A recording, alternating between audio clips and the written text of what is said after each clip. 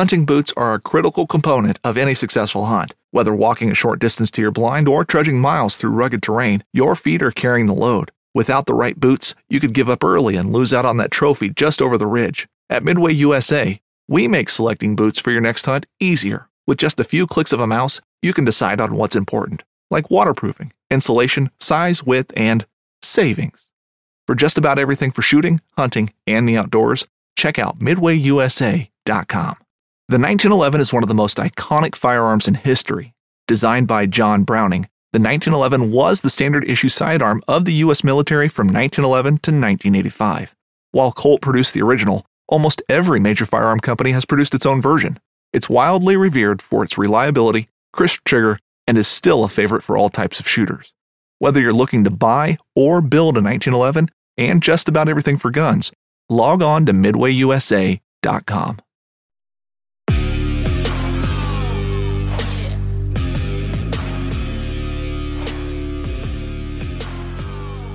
Thanks for tuning in to another episode of the Bowhunter Chronicles podcast brought to you by Huntworth.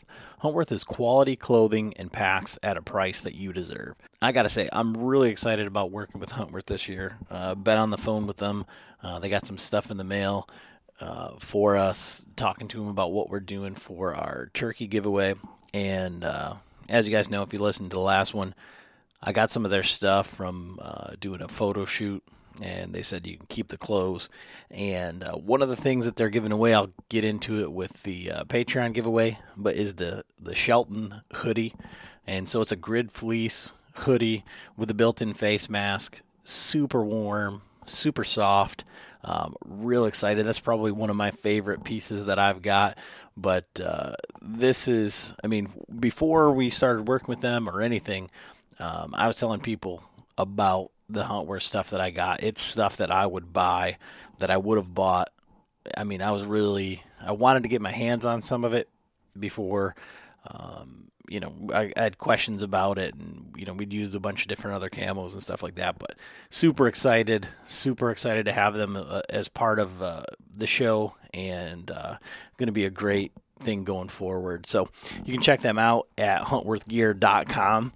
And this episode, Brandon McDonald. So if you haven't checked out Brandon McDonald Archery on Instagram, the guy is very successful. So he's like a real estate mogul, and he got into archery, filming basically, started doing YouTube stuff because he did an elk hunt and had 0 pictures. So he's like, well, I want to video this. Want to get familiar with the camera, and his YouTube channel is, just going through gear, high-end gear, and real big. And he started Mere Mortal Archery, and that's going to give back to veterans and, part of his legacy, what he wants to do. Just a great dude. And so we talk a lot about, he hunted with the Ranch Fairy, and he did some of these high fence hunts and things like that. And just a real good conversation. Great dude. Super excited. And, hoping he's going to make it to TAC this year in Michigan. We're trying to get him out there. One of our previous podcast guests, Travis Johnson, hunted with him out west this year. And we talk a little bit about that. So hoping to get him to TAC this year. The podcast that we just did with TAC, if you guys are following along with the Total Archery Challenge, they've had nothing but problems with that TAC pass. So it's going to have to be back to the old system. So just keep that in mind as you're registering. We're going to be there dealing with the patrons and talking with them, trying to figure out if we can get together and shoot up there. So our schedule is being built right now, but we're going to be there Thursday night. So shoot Friday, Saturday, Sunday. We'll be there all the days, but we're rolling in Thursday night, and we're going to try and shoot one of the afternoons with the Patreons. Going to try and set something up. So if you guys are going to the Michigan TAC, let us know, and we'll figure out how many people we got, how we can coordinate that. The afternoons, if you have a early knock time, you can usually get in a second course And I think that's what we're going to plan to do. So all of that will be coming up. We're doing a cookout. Everything's going to be more organized this year, so we're going to be able to tell you this day, this time, etc. This is where we'll be, and really looking forward to that. Speaking of Patreons, got a new Patreon this week. Johnny Caudill out of Hillsboro, Ohio, down there where I was looking, I'm trying to figure out how close he is to where we're going to be hunting down there this year, but near the Mobile Hunters Expo. So we heard Aaron Ritter talk about that, and seriously looking into trying to make it down there, both because I want to go down there and put out some trail cameras, and might as well head down there for that event and meet some of you guys if you're going to be there. So let us know if you're going to be down there, and we'll try and meet up, but I'm definitely going to try and make it down there. So Patreons, you heard me talk about it a little bit. Patreon is a crowdfunding for creators. It helps us, with the show. It helps us to be able to do things like go to the Mobile Hunters Expo, to be able to put on the cookout at TAC, just, to go to TAC, to do all the things that we do, and all the stuff with our studio and getting the video up and running. So super excited about that, and we can't appreciate you guys enough, and we try and give back as much as we can. So you can check that out at bowhunterchronicles.com, bowhunterchroniclespodcast.com, and click on the Patreon link. You can go to Patreon, Bowhunter Chronicles, blah, blah, blah. But with that, we give back. So our partners also give back. So the Huntworth, like I said, they're giving away one of those Shelton hoodies, but they're also doing basically a turkey hunting setup. So jacket, hoodie, pants, gloves, hat, all that stuff. It's about $500 worth of stuff, and really cool. I mean, what they're giving you is like not, bargain basement, like stuff they have left over. Like, this is what they want to showcase. Like, this is the same stuff that we're going to be hunting in this year. So they're giving that away. We're giving away that Bear Montana longbow. Tom is building a set of arrows for that. So you're going to have everything that you need, that comes with a stringer, a tab, all that stuff from Bear Archery. And we bought the bow, but we're going to be giving that away. Spartan Forge, they're giving away a year subscription to their service, and that just continually gets better and better. I did a bunch of scouting using Spartan Forge, and the imagery is just amazing. And if you're not familiar, Spartan Forge is artificial intelligence, machine learning for the deer woods. It's taking all this military technology used to track troops and bad guys in the field and plugging collared deer studies into that algorithm and telling you on these days where these deer are most likely to be, so you can basically decide what days are going to be better for you to hunt. So they give away one of those. It's just, as much as we can do to give back to the Patreons, we're really trying. It's like, 33 cents a day to help the show. Basically $1 an episode if you want to help us out. And, if you do more, we do more. So we've got Marco Polo Group, send you a shirt, all that stuff. I've got new designs for some shirts, for some stickers, for all this stuff coming out that I'm really excited about here very, very soon. But, so all that's the Patreon stuff. Really appreciate it. And if that's not for you, just give the episode a listen and tell a friend. Just let somebody else know what we're doing, and, say, check out this episode. Like, I know you watch Brandon McDonald on YouTube. These guys are talking to him. They go on and on and on, and they're just talking about punching themselves in the face and shooting deer at 100 yards, or, shooting at animals, and is this ethical? All this stuff. Tell a friend. But enjoy the episode. Thanks for listening. John back with another episode of the Bowhunter Chronicles podcast. And tonight we got this guy from YouTube, and he was like, when I saw his videos in the our Patreons are saying Tim Gray's a big, Brandon McDonald fan. And I'm like, who the hell is this Brandon McDonald fan? I talked to John, and he's like, oh yeah, Brandon McDonald. And I look, and here is this just handsome guy sitting there with cigars and whiskey, and he's just nerding out about bows. And it's like, I could listen to John talk about this stuff. Like, I don't need to watch somebody else talk about bows and all of these things, And then he goes and he starts talking about business and all of this other stuff. And, then I get intrigued because, like I said, I can listen to John talk about bows all the time. Like, it doesn't do anything for me, right? So it's like your dad talking to you. Like, come on. Yeah. Look at this the specs on the rotary girder thing. Like, you build it over here and I will shoot it and we'll work on it that way. But so we're talking with Brandon McDonald tonight. How are you doing, Brandon?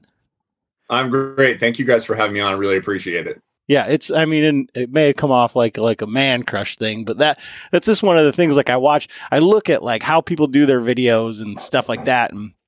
And so I want to get your, I've since dove into it and like, I know your backstory a little bit and kind of how you got into this, but I have more questions. But for anybody who's like just kind of coming into it, or maybe they have the same questions of like, this Brandon McDonald guy, he's the bow guy, right? He bought 5 bows and he, all of these things, right? So what's your story? I can't get them for free. That was the reason that I had to buy them. Yeah. So just briefly, basically the reason I started the YouTube channel, I got off an elk hunt with my brother-in-law and we realized that we hadn't taken a single picture the entire time we were out there or done any video work. And I was like, I have to figure out a way to capture these memories. Like I want to remember and be able to look back at every hunt that I've done. The best way to do that is to be able to learn how to self-film. And so I said, okay, in order to self-film, I'm going to have to learn how to use cameras. And in order to learn how to use cameras and keep myself accountable, I was like, I'm going to start a YouTube channel and I'm going to learn more about bows, about arrows, about broadheads, about everything that there has to do with hunting, with 2 goals. 1 is to learn how to self-film my hunts, and 2, to be able to meet people who probably are going to be able to take me on hunts and take me to places that I wouldn't be able to ever get to on my own. So like, I wouldn't be on this podcast if like nobody would know who I am. So that's one of the reasons that I did it. And it's been super fun. Like that's the other thing is then when I got started, because as I started kind of accomplishing the goal of learning how to use the camera and learning about lighting and all that kind of stuff, like, just continuing to nerd out about not only just the bows and all that stuff, but then nerding out on cameras. And it's just kind of enriched my life, like taking me on adventures that I wouldn't normally go to, because waking up on a Saturday morning and just laying there in bed and getting on TikTok is a lot easier than being like, today we're going to a waterfall and we're going to go shoot the waterfall. Well, let's go figure it out. So yeah, it's really, the whole thing has just added a lot of like richness to my life. So yeah, that's where I'm at right now. And one of the weird parts about that for me, and I have the same struggle, I guess, is like you, from everything that you've done and as you've gone on with these videos and kind of like opened up and brought more of your like personal life into it, like you're a successful dude. So it's not like you're like, well, fuck, I got nothing to lose. Like, we're going to try this YouTube thing. Right. And it's very like, for anybody that's out there listening, that's tried it or like considering it, it's very taxing and time consuming. Even what we do with the podcast is a lot of like time commitment, and there's a lot of things that go into it. So like, I guess in that, is it just that fulfilling? Like, where was that like breaking point of like, this really sucks. Okay. Now it's fun. You know what? That's such a great question, because I feel like a lot of people, and I get messages, on occasion I'll get hateful messages or I'll get comments of like, you just wanted to be famous. I'm like, yes, I wanted to be famous amongst 35-year-old white men across the country. Absolutely. Great. Like it is, the journey is fulfilling in and of itself for me. So like before getting into doing like video work and editing, I was a musician back in the day. I was a music business major in college. So when I graduated from college, I went on the road playing bass for young, like female artists for 3 or 4 years after I realized that I didn't want to be poor forever, and then switched over into real estate. I was doing our designs for the new construction houses that we were building. So like I'm right-brained. I literally, before I started YouTube, I was sitting in our living room, like learning how to sculpt with clay. Sounds just absolutely anti like hunting, and yeah, but so for me, it scratches an itch. Like every time I sit down and I put a piece of music in with something that is like way more dramatic than it should be, but the cuts just work and line up, I'm like, oh yeah, it's like I said, it just scratches this itch. So I think for me, like hitting 1,000 subscribers on YouTube was a really satisfying feeling. It was kind of interesting. It took a year or so to hit that 1,000 sub mark. And then in the following year, it went from probably 1,000 to like 15,000. So the second year was considerably easier and the sub gain was way bigger. But it, I don't know. Yeah, it's never really even been about sub count. Like I don't have some goal of like, I want to hit 100,000 subs. Like it just, that part's not that important to me. I like learning and I like filming what I'm learning and putting it out there. And obviously I'm not an expert. Like I'm just a dude who does some stuff. And yeah, so the YouTube thing just really scratches a creative itch that as my real estate stuff has gotten bigger and more complicated, and I'm having to focus more on like 30,000 foot elevation stuff where I have to be more of controlling people and moving pieces around. I can't like get in and design our houses, which was such a big thing that I enjoyed doing. And YouTube, again, just kind of scratches that itch for me. So it's just like a release then. And it's something, you know, so for us, same thing. Like we had these conversations, like, and that's one of the things I got on my list. But so like these are the conversations that John and I would have. And now we just get to have them with cool people and pick their brains. And like, I don't have to take what he says as gospel, right? I can yeah, I'm just a guy in the basement working on bows. I mean, I don't know I just make it up as I go. I mean, so Adam's the pusher. Adam's the one who says, come sit down in the chair next to me and put the headset on. Yeah. So like, even tonight I'm like, oh man, I got to do a podcast. I was talking to my wife earlier, but then he sent me a message, Brandon McDonald, like, oh fuck, I'm getting over there. So John, no, honestly, this is no bullshit. Like John's usually here at like, so I tell you 8:30, right? So John's here at like 8:35. Like we'd be doing like the pre whatever, and he comes in like, dust off the headset. Okay. Like, all right, who we talking to again now? And today he was there, like, my daughter's still awake, like all this stuff. He's like, hey, I'm here. Like, what's going on? That's funny. So, that's funny. No, but from that side of it, you know, John's garage looks, you know, there's 1,000,000 busted arrows and 100 bows laying around. And if you were to look around the room here, I mean, there's bows on the wall and stacks of packs and all these things. And, you know, how do you deal with like content for the sake of content? Like it's like this real big like dichotomy of things where it's like, I should be taking a picture because I was shooting my longbow in the basement, you know, like I was, you know, adjusting my pack and doing the gear. And it's like, you know, cause what you see is like everybody does this stuff and it is, you know, quote unquote, to be famous or like whatever. And like you have a YouTube, you have, you know, social media and stuff. And it's like, it gets so taxing. It's like, seems so disingenuous. It's like fake, but it's really our life, you know, like, Yep. No, it's definitely hard to, so like for me, my December got a little crazy. Like, Jocelyn's grandpa died on the 19th and, then I got COVID over Christmas. And then my grandma died on the 28th.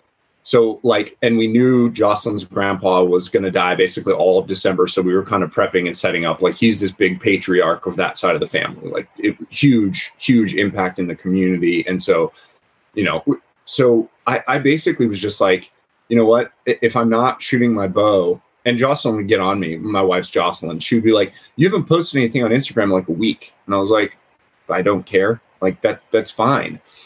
One of the things that I decided I more than likely wasn't going to do is like, I don't have sponsorships and I don't have, you know, like Bowtech, you know, okay, you didn't make your 3 posts this month, Ava Shockey, you know, and so for me, it's been easier because I can just be like, I'm going to just not post anything if I don't want to. But the bigger, like with you guys on the podcast, like you have sponsors.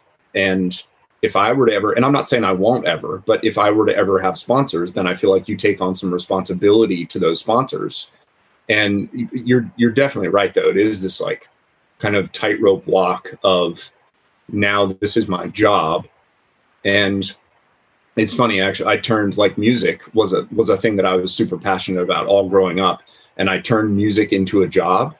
And then I hated music because I ended up hating that job. And now, like, I barely play anymore.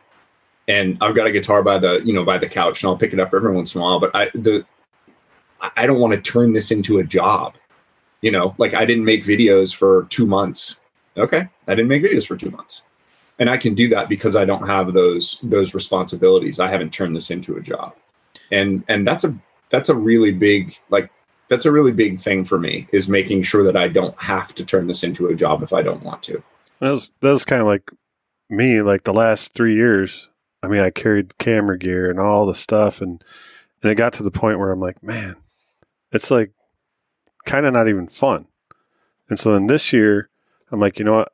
I didn't even get to hunt much. I was so busy, and I think I hunted like 5 days altogether. But I'm like, you know what? I'm just going to set the camera gear aside this, for right now, and then just go hunt and focus on the hunt. And, I was like, man, it brought that spark back. Yes, totally. And it doesn't, for me, it never takes long. Like, I just, I'm editing the video for the Prime Inline 5 right now. And like, I set it up at night, and I've got some smoke going, like I tried to do for the Bowtech video that I released. And it's ridiculous, and it's over the top, and I know, but I'm having fun doing it. Like, and I realize, like, man, I really miss this part of it. Like, certain shots that you're not sure how, when they're looking, you're looking in camera, and then you get them on the computer, and you're like, oh, that's sweet as shit. Like, that looks really cool. So yeah, it's me just taking a break and then coming back. Like, I'm kind of reignited. I'm super excited. I'm watching, bow videos again for what's coming out this year. Like, I'm back into it. But yeah, taking a break definitely kind of helped relight the fire a bit. And then I just have 2 bows that I'm really enjoying shooting right now. Like, the Bowtech and the Prime are the 2 first bows that have come in this year. And I got them both dialed in real quick. And I'm enjoying standing in my driveway, just pounding arrows down range again. Like that Bowtech, man, is, so I ended up, this year I went to the Revolt X, which is basically the same thing as the XL, just different cam mod or different cam. Okay. But yeah. I brought it over, like, we shoot our winter leagues, and they started in January. And I literally took my bow from, like, my hunting case and brought it in, and I just brought the arrows. And I shoot, well, actually, I think the first 2 weeks I shot my hunting arrows. And then I was finally like, man, they're going all the way through the bales into the back wall and stuff. So I got to go with my older arrows. And it was literally like 15 minutes, and I had the bow tuned back in, freaking Allen wrench, cranked the cam over a little bit, and bullet hole, perfect, where with the PSE, because I have the NTN, the original one. Yeah, yeah. And man, I actually told Dudley he could have it back when we were up at TAC. He's like, I'll take it. I heard that story on the podcast. That's great. I'm sure he didn't have his feelings hurt. No. Hey, we don't have to nerd out about bows yet, unless that's where we want to go. I don't want to jump the gun and add him to put his headset down and walk off. Right. No, that's fine. Like that's why this works so well for, like, John and I. Like, John, so I say it on here all the time. Like, so John might not say a whole lot of stuff, but when John talks, you got to listen. And then when John talks about bows, you're like, all right, this motherfucker, he's in it, like, it's, yep. And it's great. I mean, it's an amazing resource, right? So I don't have to go to the bow shop to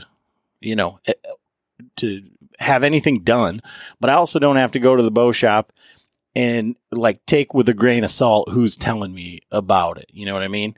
And I think that's great with what you're doing too, is, like, you have all of these bows and you're going through them. Now, one of the things I wanted to ask you, like, from the bow side of it, right? Mm-hmm. And it might be like a marketing thing.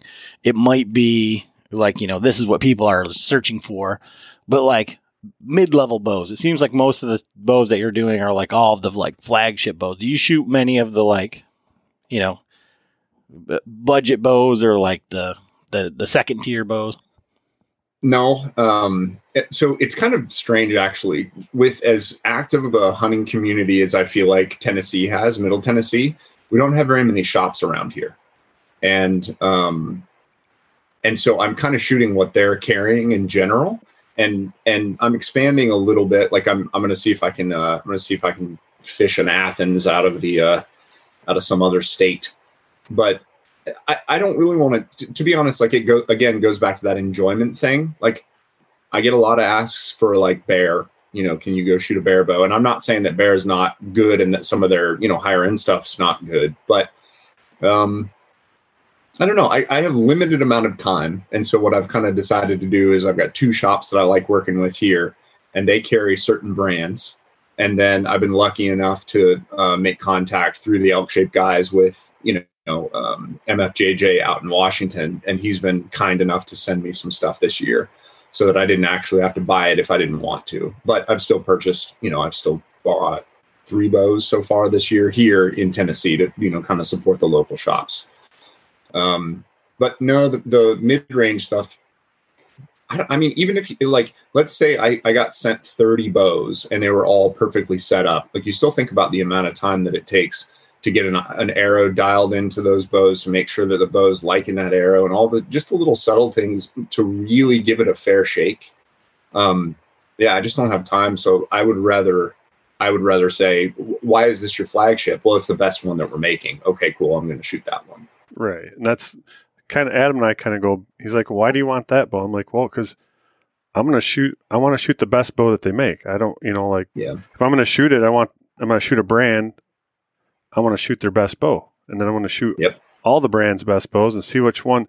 So like even last year before I picked up the Bowtech, I was like dead set on the Matthews. I'm like, man, I want to get the V3. And then I sat at the shop and I shot the V3, and then I shot the Bowtech, and I'm like, man, I really want the Matthews, but the Bowtech just shot better for me. Like, because and it's 33 inches axle to axle. Thing. Right. That's a tough thing for you, like as a person, to go into a shop with an idea and then to change your mind while you're at the shop. That takes some super open-mindedness. And it also speaks to how much you like the Bowtech compared. Did you shoot the 33-inch Matthews or the 29?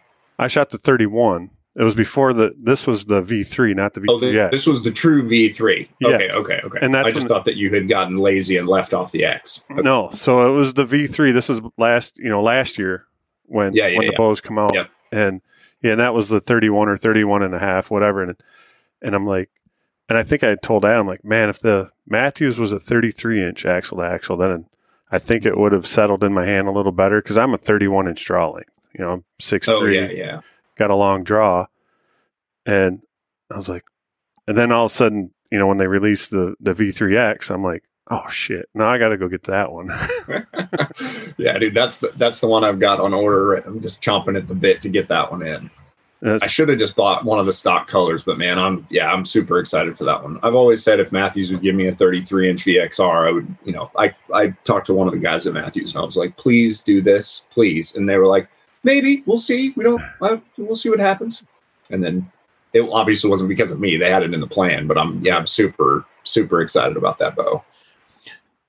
And that's why it's so hard, like for me, because I grew up everything, off the shelf. I mean, my first bow was from like my first hunting bow was a $50 out of the classified ads, and the guy had a whole bunch of them and went and shot them. And I mean, I shot that bow until I think from the time I was 12 years old until 2003. So like, I mean, a long time. And I never killed anything. I shot at a lot of things, but I never killed anything. Like until I married into this family, like, I killed a lot of things with a gun.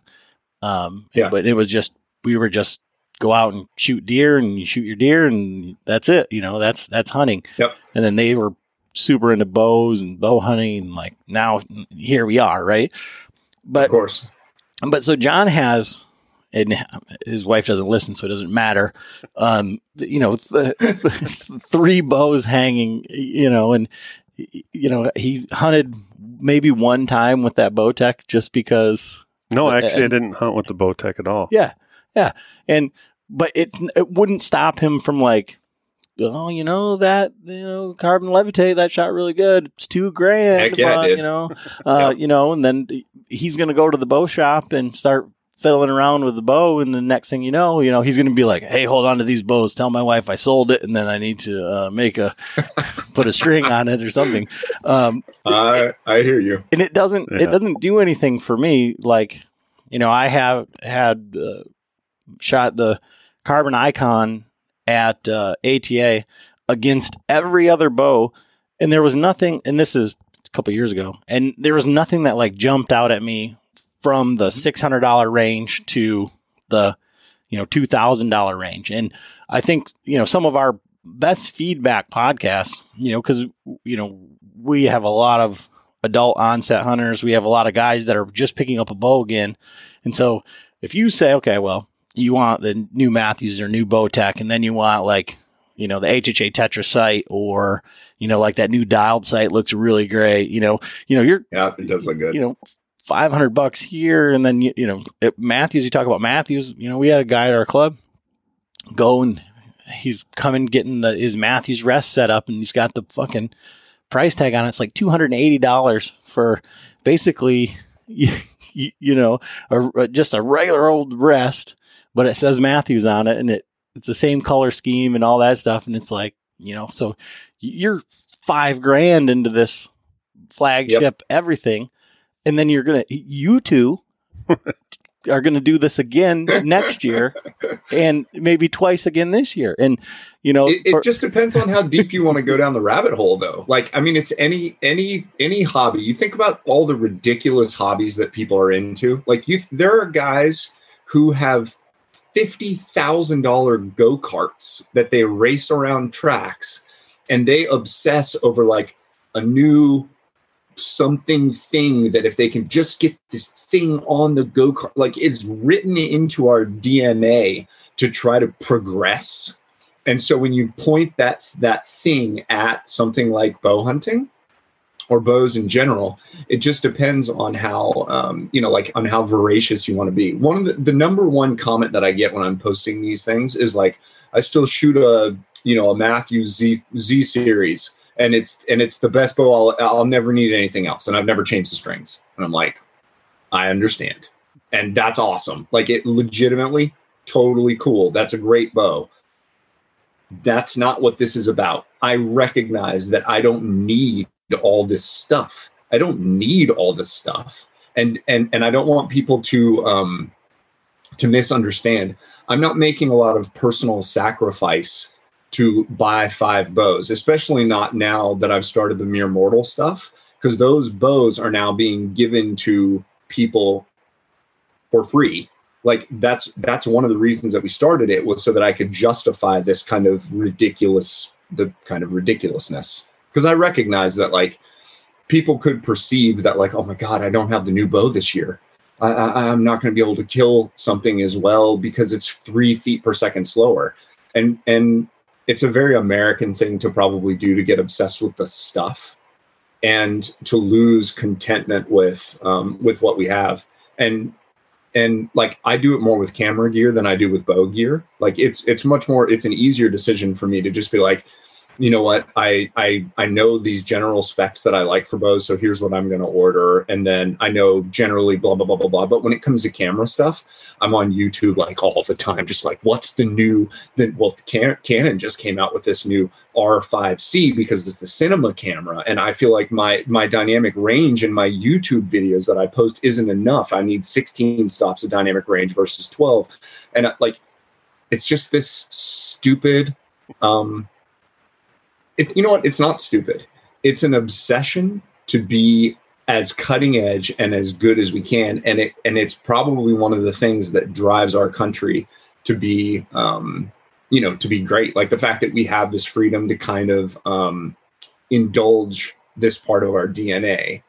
So I don't want to, I don't know, maybe I'm downplaying a little bit because I don't want people to feel bad about not having the latest and greatest thing. But like, I like that people are creating the latest and greatest thing. And I think it's good overall that we're trying to do this. We're trying to create as perfect a bow as we can, or as perfect an arrow as we can, as perfect a broadhead as we can. You know, I think it's overall, I think it's a positive thing. Yeah, I agree with that. I mean, Yep. But we have this conversation, like he was saying, like we have this conversation all the time because like you buy a $1,000 bow and then next year it's a $500 bow or, you know, whatever, because it's not the latest and greatest. But you can buy a $300 gun and it's still a $300 gun, or in 5 years it's a $350 gun, or you can buy a $5,000 gun and now it's a $10,000 gun. You know, it's there's a big giant difference between like the appreciation or archery as an investment is probably not but we know that going into this, you know, for sure. Yeah. And the gun thing is really interesting because the other thing the $350 gun can do is it's going to outshoot 99.99% of archers if you give somebody just a weekend who's never shot a gun. That's the crazy part. I was thinking about this earlier. I was shooting 100 yards with the Bowtech, and I was like, if I had a rifle right now, I could probably freehand a group that was better than the group that I just shot. And like, haven't shot a rifle in a long time, but it is bizarre just the technology of what a gun is. But obviously the gun thing, it's also an asset because of the freedom that it helps us kind of secure. And we all, you know, as much fun as it was to watch dude on Walking Dead shoot zombies in the head with a crossbow, we all know that if the shit hits the fan, a bow is not going to be the best, the best tool to protect the homestead. Right. Until that rate limiting step of ammunition runs out. But, you know. Yeah. They'll figure something out. We got some heavy sticks, but so funny thing you would say that, right? So I hadn't seen the video prior to ATA about the axis deer, right? And so we walk up and we're talking with Troy being the ranch fairy, and John's like, the hunt with Brandon, you know, and so I want to hear it like from your side, because I heard it like from Troy, and I've seen your video and, you know, your explanations of it, but, you know, there's not many people. Well, John's done it, I think, fling some arrows out at animals at 100 yards. Yeah, I might have flung one or two. John just shamefully put his head down a little bit. There was a little bit of a that was an antelope. You got to with those little bastards. Yeah. Oh man, I have a hate relationship. There's no love for antelope right now. Yeah, I had a knee full of freaking cactus pickers, and 60 yards they looked at me like, "Oh hey," and then they went out to 100. I'm like, "Well, screw it, I'm sending it." Dude, you got lucky. Where we went, I went with Earl with Cutter Stabilizers this year. We went to Southern Colorado, and you'd get to 1,000 yards, and I'm not exaggerating, and they would stand up and look like, "What are you?" And then we'd sit there for 20 minutes, and they would just sit there staring at you. Uh-huh. It was ridiculous. Had better luck in South Dakota getting closer to antelope. But so, the axis deer, this is an interesting, like, I mean, because I'm making YouTube videos on the hunts, I'm probably doing things and then posting them and learning as I'm going about, like, is that a shot that I want to make again? Like, do I want to make a 110-yard shot on an animal, especially an animal the size of an axis? And I'm gonna just be super honest, because I feel like that's kind of what I, you know, like, why not? I don't guess I have a lot to lose. Knowing the circumstances that I was in, we were in a high fence ranch, and knowing that they had tracking dogs, knowing where we were on the hunt, and then knowing how I felt under those circumstances with where the animal was, I was very willing to let that shot down. And it doesn't look like long in the video. Like, I look shaky, which is kind of honestly my typical, like, shaky shot. But at the very last moment, there's this, you know, maybe half a second, quarter of a second, where everything steadies up. And then I go, that pin's exactly where I want it to be right now. And then finish pulling through the shot, and the arrow goes. And is that a shot that I would take again at this point, knowing I just don't know. I don't want to say no, but like if no one knows and nobody sees it, then it's very easy to be like, dude, just fling an arrow at the antelope. It's 100 yards away. You shoot 100 yards. Like you have the potential to hit it, but then being like, well, you're going to post this for thousands of people to look at and to judge you. So, and there are, I think, some like, is it ethical to do it? And I think it's in the gray for me, to be honest. Like, I think under those circumstances, I was willing to do it for all those reasons. And maybe that's not the best, but maybe I'm continuing to progress as a hunter and continuing to progress as someone who's willing to make mistakes in public. Although I wouldn't say it was a mistake. I just think that it was kind of gray. And I don't know what I would do. I don't know what I would do in that circumstance again now. I just don't know. I mean, I shot my elk at 85 and felt absolutely super solid under the circumstances. Like we'd watch the elk for 10 minutes. I was calm. I was on my knees. I was super, like my body position was great. I drew. It was the same kind of thing where I was like, if this is not settling, I'll just let down and then let the arrow rip. And, elk died in 60 yards. So I don't know. It's a tough one. Like I know Josh Bomar gets a ton of crap for shooting animals at really, at really long distances. And I don't know. I also wonder, like, is there a lot of guys that are, that are shooting whitetails at 30 yards max, and then they're just like, there's no way in hell you can shoot out to 100 and ethically shoot out to 100. And I think what we're getting into is animal behavior a little bit at that distance. Like the axis. When I did the breakdown video, if you haven't watched the breakdown video, it's crazy to watch how much this thing reacts as he hears the arrow incoming, because he definitely didn't care about the bow. The sound of the bow from 110 yards sounded like a stick breaking to him. But when he hears that arrow go in, he just does this crazy dip dive roll thing. And what that means is that I probably got a little bit lucky with arrow contact, because my shot probably would have hit low had he just perfectly stood still. But where it ended up hitting him, it was a very fatal shot, liver, and then out one of its lungs, as he kind of did this roll thing. So yeah, I don't know. We'll see what this year holds. I would prefer to be like, I like what Aaron Snyder says, where he talks about, being good enough to get within 40 yards of everything so that he's not having to take those long shots. And I think that for me, that's probably that's probably the next step.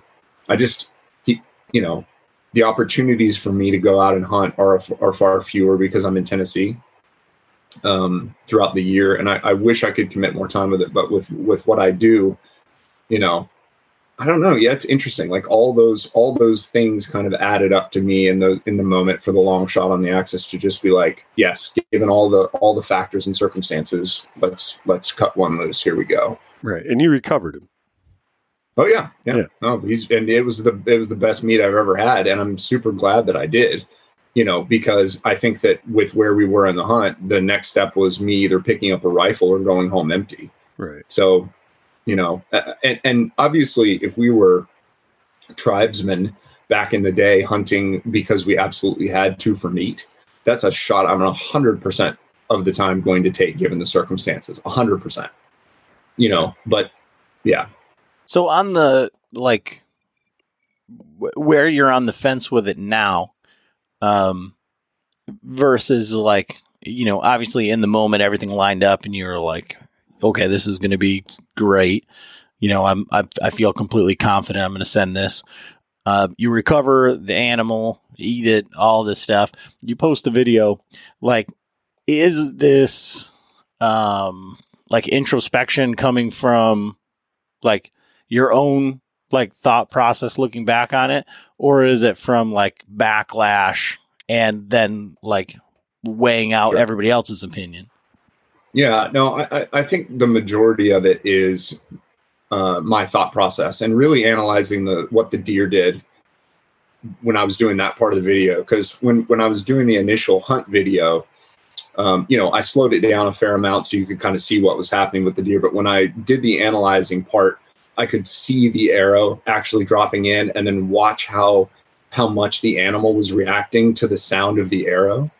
So like that's a thing that that's a factor that I can't control. And so I feel like I'm taking more of a risk at that distance than, and so I think editing that video was one of those things where I was like, man, maybe this isn't the best idea. But like one of my first hunts that I did for black buck, the first hunt that I did for black buck, the only shot we got on those, because they're just like antelope, it's really difficult to get close, and they were rutting, so they weren't coming to any of the feeders. Was a 100-yard shot, and they still stood stick still until the arrow hit the ground because there was a little bit of wind. And if he would have dropped, he would have been toast, because I just skinned the hair off of his belly, And so that was probably one of those reasons where when I took that shot, I was like, well, I mean, you've taken a 100-yard shot on an animal before. And, like this year, I took a 40-yard shot on a whitetail down in Oklahoma, a doe, and nailed her, but I hit her far enough forward that I wasn't able to recover her. It was obvious to me. I was watching blood pour out of her as she was running off. Like I could see it. And then she ran to 80 yards to the edge of the woods, stood there for a while and bled, and then stopped up and walked off where I couldn't find her. And what I know based on, doing that is I probably hit her forward in that dead zone that's ahead of everything. And there's a chance that I nicked something and she was bleeding inside, or there's a chance that she just made it to, across the pasture where we couldn't see into the next bank of woods, and I never found her. And it started snowing that night, so I wasn't able to track well. So like I didn't recover a deer at 40 yards, but I did recover a deer at 110. So yeah, I don't know. I mean, I think about this stuff a lot. Like I think about not necessarily the ethics, but just the boundaries of my limitations and then what the animal is going to do. And I don't know that there's ever going to be a time where everything just perfectly aligns and you can get rid of all the variables, because I think that there's still, how many guys have misshot a deer at 20 yards?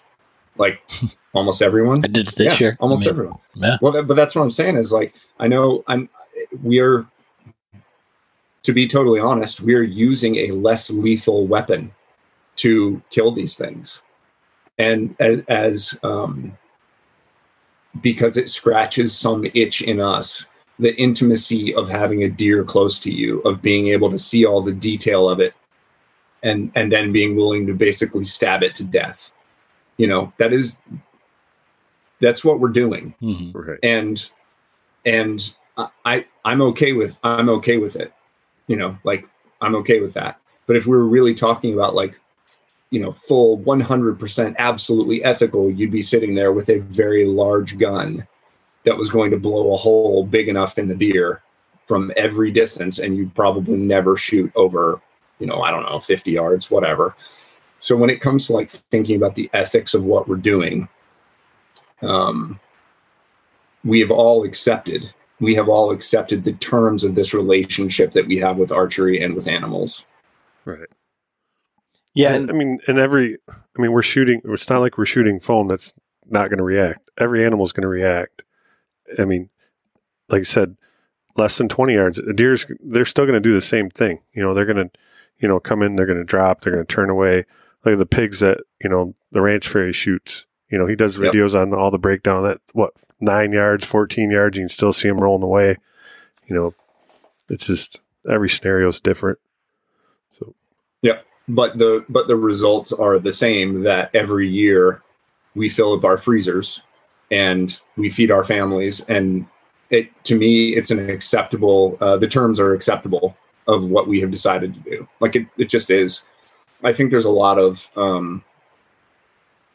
like 100 years ago, there would just be no question. Like it would just be like, yeah, of course, this is what we do.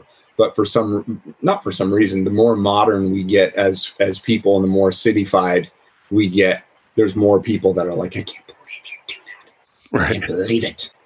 Right. And, fuck those people. As they're going to McDonald's and buying the burgers from, a slaughterhouse.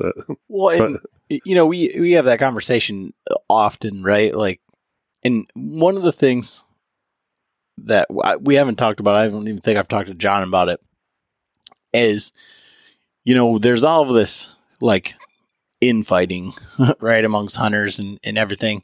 And so we talk about like as we go further and become more acidified, right? And we talked earlier about like this is just the way that we live our lives. I mean, so my daughter was 3 years old. One of my friends was going to the store, comes back. There's a dead deer that got hit in the time frame, unprompted. Yep. My daughter goes with him, comes back, and she'd seen us clean deer and stuff before. And my wife asked her, "What'd you think of that?" It was her first time like seeing him like cut meat from an animal, on the side of the road. I mean, it's just something that we do, but it's just sure, the 3-year-old. And my daughter looks at my wife and she says, "I just wish they would have let me carry the meat back." Like, wow. And that's, and so when you talk about like that cityfied, like this is just the way that we live our lives, right? And this hunter infighting, like what I'm getting at here is like, I didn't realize like when I was coming up hunting and really until I started like entered into this space, that there was a difference between like public land hunting and private land hunting. Like I just thought it was hunting. Oh, you hunt on your parents' property and you hunt over there. But now everything has to be like, oh, well, I only hunt public. And for the amount of people that we talk to, like at these shows and at this stuff where that becomes like a big deal, like especially like when we're talking about saddle type stuff, like if you talk to somebody who hunts and, especially like younger guys, like, yeah, I'm really trying to get out on public, I've been hunting my farm, and all this stuff. And like, but I'm going to try and hunt some more public. Do we make it sound like it's that cool or like that it's better?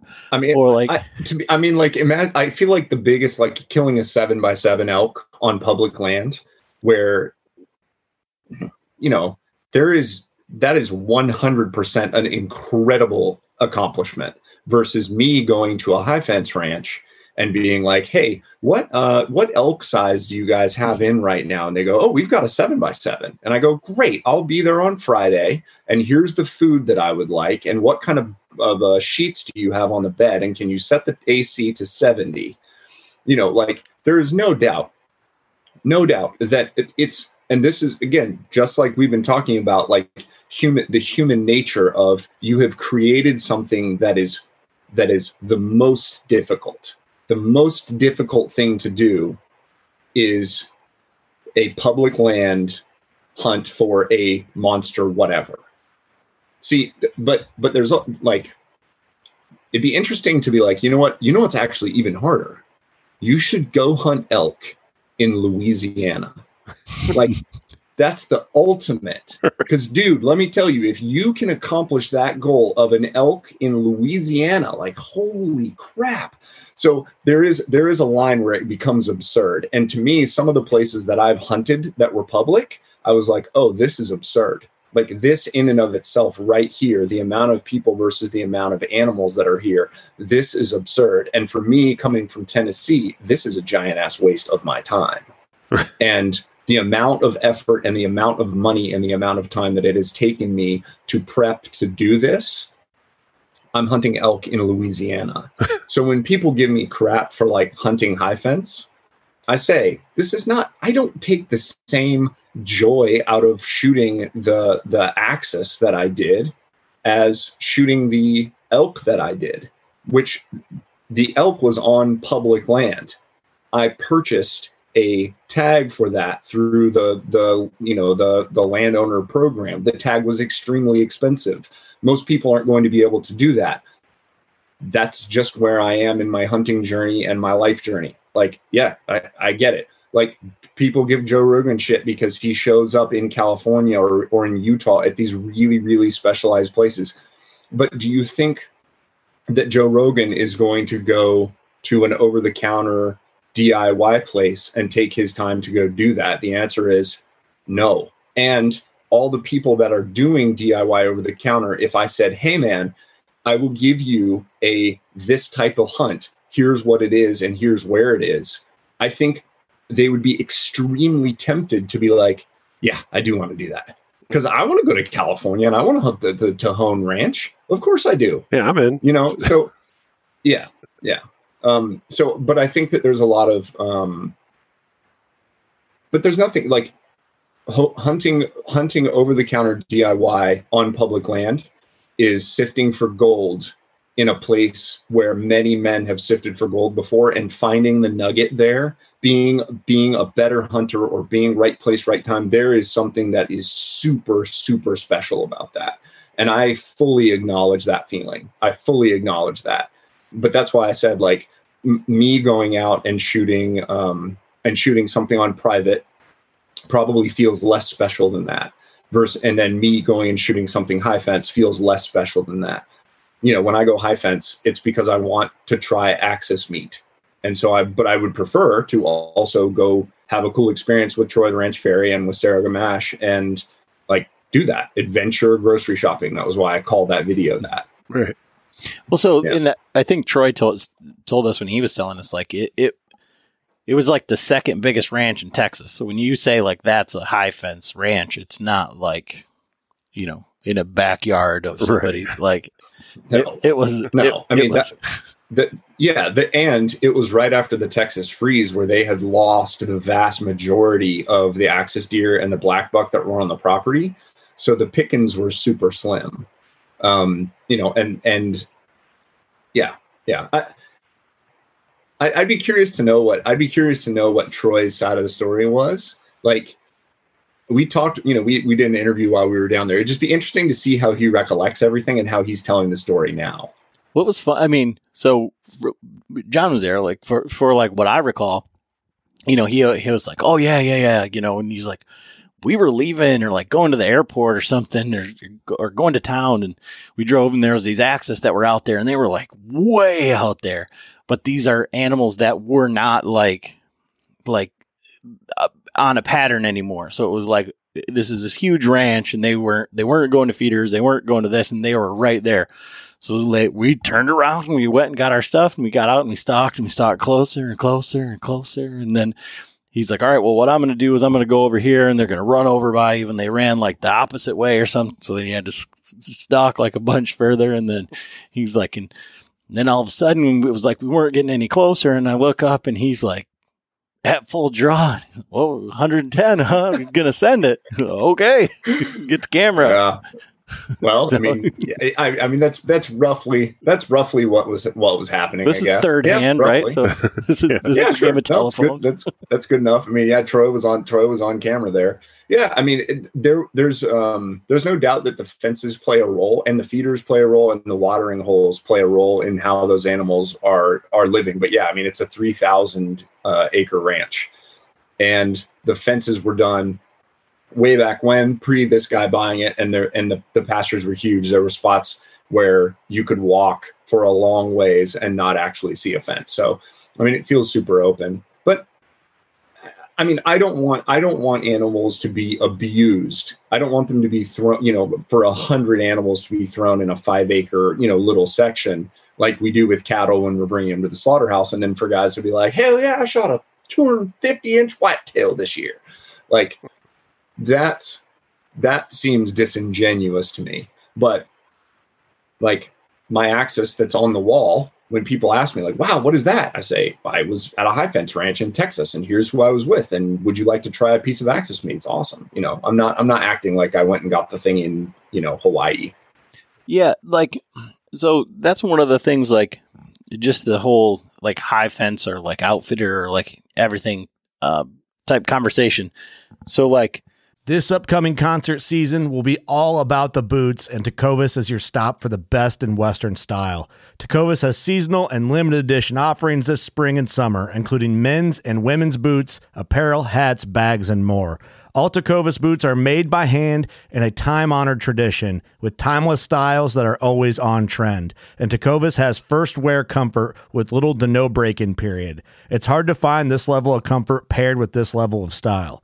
Stop by your local Tecovas store have a complimentary drink or two, that's WCB style, and shop new styles. The smell of fresh leather and friendly staff are at your service. Many stores even have leather custom branding to make your boots truly personalized. And with regular live music and events, there's no in-store experience like it.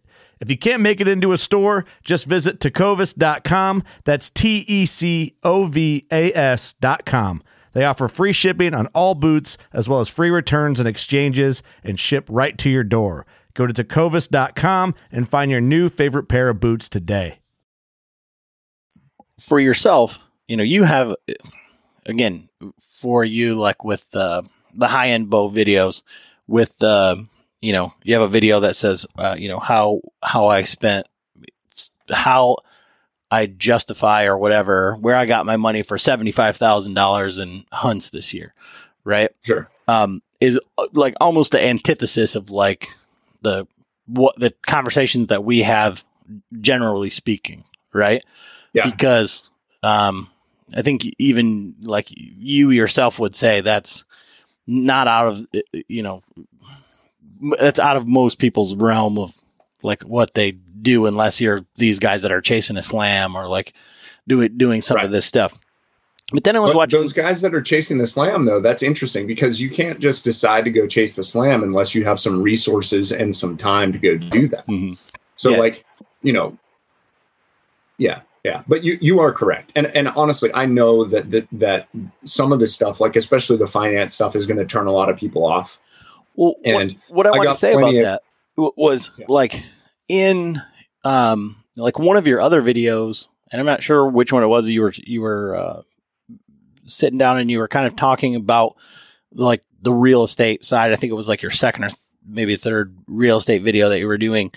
And it was talking, you used an analogy about hunting, and you were saying, it's like going on a hunt where somebody's already scouted it out for you and they've already done this. And, so that was something that struck me as like, in business. And I think that you approach a lot of things from like a business standpoint, and you had mentioned it with like Joe Rogan. It's somewhat of like a return on investment. And like, I say this a lot in a lot of things that I do at work, and like in trying to, I don't want to say like motivate people or whatever, but maybe like empower people by saying like, what is your time worth? Right. Yeah. And so like, if you have more money than time, it might be more beneficial for you to focus your time. Like you said, it's not worth your time to go where there's a million hunters and you're sifting for that one piece of gold. But if you have more time than money, then DIY the shit out of everything and give it a whirl. And right? And when I was 23, 24, 25, just graduated college, like I was making $25,000 a year playing music. But when we were gone on weekends, I had lots of time during the week, and I would have, grabbed my original Browning compound bow that I had, where I bow hunting, and that's what I would have gone out with. And I would have gone DIY public land, for whitetail here in Tennessee, and I would have, scrounged up enough money to figure out a blind, and that's great. Like that's where I was then. And then I decided to start making changes in my life because I said, I don't necessarily want to do this way forever. And I started making those changes where I gave up a career in music, which was a thing. Like I loved music.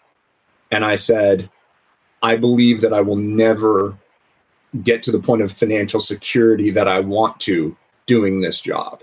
And I wonder how many people have really thought about that? Like, are you in a job that will allow you to achieve the level of financial security that you really want?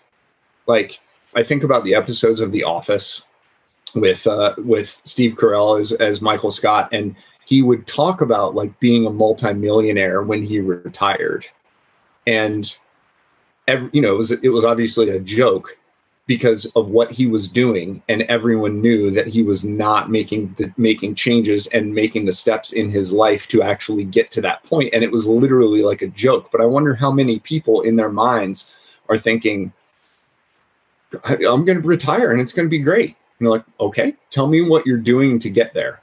Tell me what you're doing to get to that point, and I will tell you whether you're on the right trajectory or not. And so when I started making those incremental small changes, it was both the easiest thing ever and the hardest thing ever. Once you figure out how to buy a house and how to fix a house and how to rent a house, then you know how to do it. And then you just go do it again, and then you do it again, and then you do it again, and then you do it again. And there's little variances that happen within it, but generally, once you've figured it out and once you've learned, you know how to do it, and then you can just go do it again. It's both easy and hard. What I think is so amazing about like what you just laid out right there, and it affects a lot of people on like a lot of different levels as far as like just even talking about careers and stuff. But I would say that I could like make a TikTok of this and overdub like a couple of words and say, once you figure out how to kill big deer, then you know how to kill big deer. And then you just do it again and again and again. And what changes are you making incrementally to achieve that? And that's one of the things that we deal with our listeners like quite a bit. Like guys that my brother-in-law is a great example. Is like he can recite to you like everything that Dan Infalt's ever said or what the hunting public does or like whatever, but you can't get him out of bed or in the woods or anything. Like it's like there's this giant disconnect of like, I know exactly what to do, but he's not willing to change that little thing. It's that one little step. And then there's so many people that like obsess about their gear or like the ranch fairy, like get your arrows right, or like I can't get this nock tuned, or like my camo doesn't match, or like I don't have all the stuff for my saddle. But it's like, what are you doing to like, how much time are you spending in the woods like looking for these deer, or are you know what I mean? And it's you're absolutely right. And it's the entire part of your life. So whether it's finances or weight loss or like whatever, it is those incremental changes. And once you know how to do it and you commit to making those changes, then it's, it's certainly doable. Right. Yeah. Well, and so much of the stuff is truly, it's relatively simple, but it's very hard at the same time. So like weight is an issue for me. Like that's one of those things that I struggle. My wife she works out every day. She's very petite. She's very picky about what she eats. And I wake up in the morning and I'm like, I want carbs and sugar and fat. I want all of it. I want 2,000 calories. I want pancakes and sausage. I want all the stuff. And so that's a struggle for me. And it's very simple. Don't eat breakfast. Don't eat shit for lunch. Don't eat shit for dinner. And that's it. That's very simple, but it's very hard to do. It's really strange. So, and it's the same thing with so many things in life, but there's these, the human, the human brain just does, I don't know. Yeah. So one of the things that, we'll get to it like at the end, John always wants to know, like, what's your bow setup? But like one of the things I've been thinking about asking people, because like, I think it's really awesome to like figure out where people have come from. Right. And you just mentioned it. Like, I want to ask people what their first bow setup was, like your first real hunting setup. And for you being like archery nerd of nerds, like, were you always that way? Like, so back in the Browning days. No, I wasn't. And that's the thing. Back in the Browning days, like my dad bought me the Browning compound bow when I was in high school. And I just wanted to backyard shoot, and I wanted to, just kind of learn some of the stuff about compound bows. And now knowing what I know, I'm just like, oh my gosh, how did you ever even hit anything remotely with this thing? Like knowing what I know now. And, but then I hung it up for a while and I would rifle hunt. So my kind of extended family's down in West Texas and then down in Arkansas. And so when we would leave Colorado, which was where I was born, when we would leave Colorado for our, twice a year vacation, once to see Mama and Granddad and then once to see Nana and Papa, we would go hunt stuff in those different places, birds in Arkansas and then birds and deer down in Texas. And so I had it like the hunting thing was always something that was like, this is awesome. Like, this is super cool. And then when I bought this place, we have 25 acres here in Nashville 10 years ago. when I really was like, okay, I want to get back into something with archery, like that kind of thing. So I picked up the Browning bow again, and I started, kind of farting around, shooting a bag target, getting ready.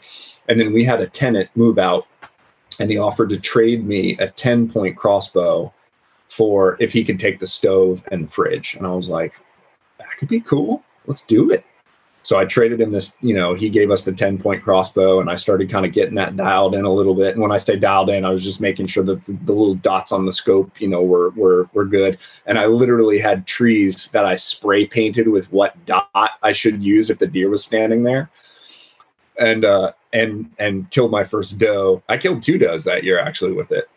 And then I was hooked after that. Then I went in, then I went down to the archery den in Tennessee and bought 1 bow that year, and then 2 bows the next, and then just, started kind of going from there. But yeah, I think my first, probably the Browning was my first one, but I think my first really good bow was, I guess it was the Halon 32 was probably my first bow that I consider really good. I had 2 in between the Browning and all that stuff, and they were major brands, but that's more fun. Like the Browning stuff, like what arrows were you shooting with the Browning? What broadheads and what sight and what rest? Like that's the fun stuff. Right. So that one, oh, man, the arrows on that, I still have it. I'm looking over at it. That's why I'm looking at it, and I'll never get rid of it. It's just, one of those memories. They were older school aluminum arrows that had the traditional Easton FMJ just did a throwback arrow to them.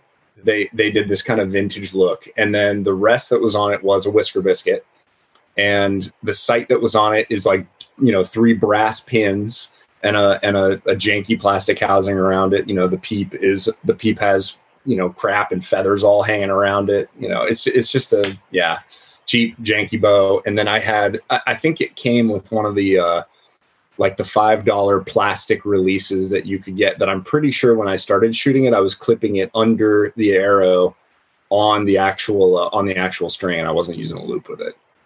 Yeah. So I remember getting, and John has a bunch of the old stuff. But I must have been maybe I might have been 12, because we had to be 12 to hunt. And so when I got that bow, and then I went to Myers, our grocery store had a archery section, and they had a Cobra plastic thumb button release that opened up I'm pretty sure that's what it was. Yep. And I did the same thing. I just hooked it underneath the arrow, and I was shooting arrows everywhere. And this is, literally got a hay bale from the farm across the street, and it was minute of paper plate at 20 yards, and you're good. And I was not that. I was better so I was shooting fingers with a leather glove at 20 yards, and that was good enough. Yep. And that was it. So I was doing the same thing. Were you hunting with that bow? Oh yeah. See, this is the interesting thing, is you were hunting with that setup. You were trying to shoot and murder an animal with that setup. Mm-hmm. And people are like, I can't shoot a deer at 60 yards. You're you shouldn't shoot at deer when you have this setup. Mm-hmm. If we're talking about the ethics of shooting an animal. Now, obviously, if you can hit if you're hitting a tennis ball at 20 yards with that setup, totally good to go, rock it out. But I think paper plate 20 yards. But I think the mentality was always reverse engineering it, right? So I don't know how accurate the Indians were or whatever, but they were using a stick and a rock. So this is better than that, right? And it got you into it. That's the thing. It got you into something that you now love. So so should you have had that taken away from you because of some, ethical thing? And obviously the answer is no, but So prior to all of this, and it has only in the last year or so, and when you were talking about on another podcast that you were on, doing trajectory testing with different weight arrows and things like that. When I was a junior in high school, I still had that same bow. That was the bow that I was using, but we had to do a physics project. And so what I did is I did different weight arrows, but they were in grams, not grains, right? Yeah. And I had a tape measure attached to a pendulum, and I would shoot the target on the pendulum, and then the amount that it moved, and then just reverse engineered like that physics equation. And that was like that's awesome. That was my project, Yeah. And this is, very early internet days and like all of that. So that wasn't like I was stealing anybody's ideas, or like I could just go on like, the calculators where I was like, oh yeah, we'll just figure it out. Like, this was all awesome. Math. And like, yeah, but it's that curiosity that we've been talking about, that kind of that pushes you forward. You learned a ton about that stuff at that moment, and you learned like, okay, if a deer, the problem is you probably didn't understand like a heavier arrow is probably going to do a better job penetrating than a lighter arrow. I don't know, for the I just knew it had more energy. Okay, but you'd actually done the research and figured out like when this thing hits, that's cool. That's awesome. Yeah. Yeah. And like I completely forgot about that until like you were like, oh, when you're like, oh, we're going to do these videos and stuff like that. And I'm like, man, I did shit like that when I was like, my dad. Well, so I go back like farther than Adam. I mean, my dad was like, he shot at the club. This is way back, and he painted all the bows originally the bows came and they were all shiny. Wow. They all looked like target bows. And so for the local shop here in Muskegon was called Angler Archer. And my dad would get all the bows. Like when they sold a bow, they'd like, do you want it camouflage? Like, sure. So they'd tack on $20 and they'd send them to my dad, and he'd spray paint them all black. And then I remember as a kid, I'd cut out the shop would give us a bunch of old hunting magazines, and I would sit there with the X-Acto knife and I would cut out all the pictures of the bucks and does. Oh man. And then he would use those to spray its silhouette, like airbrush. Dude, that's awesome. And, see, I wish I would have been in at that stage. Like my dad was an accountant. So no, we weren't. But that's super cool, man. But then he did all kinds of stuff. Like he was always trying to make the bows faster. And so he actually made his own.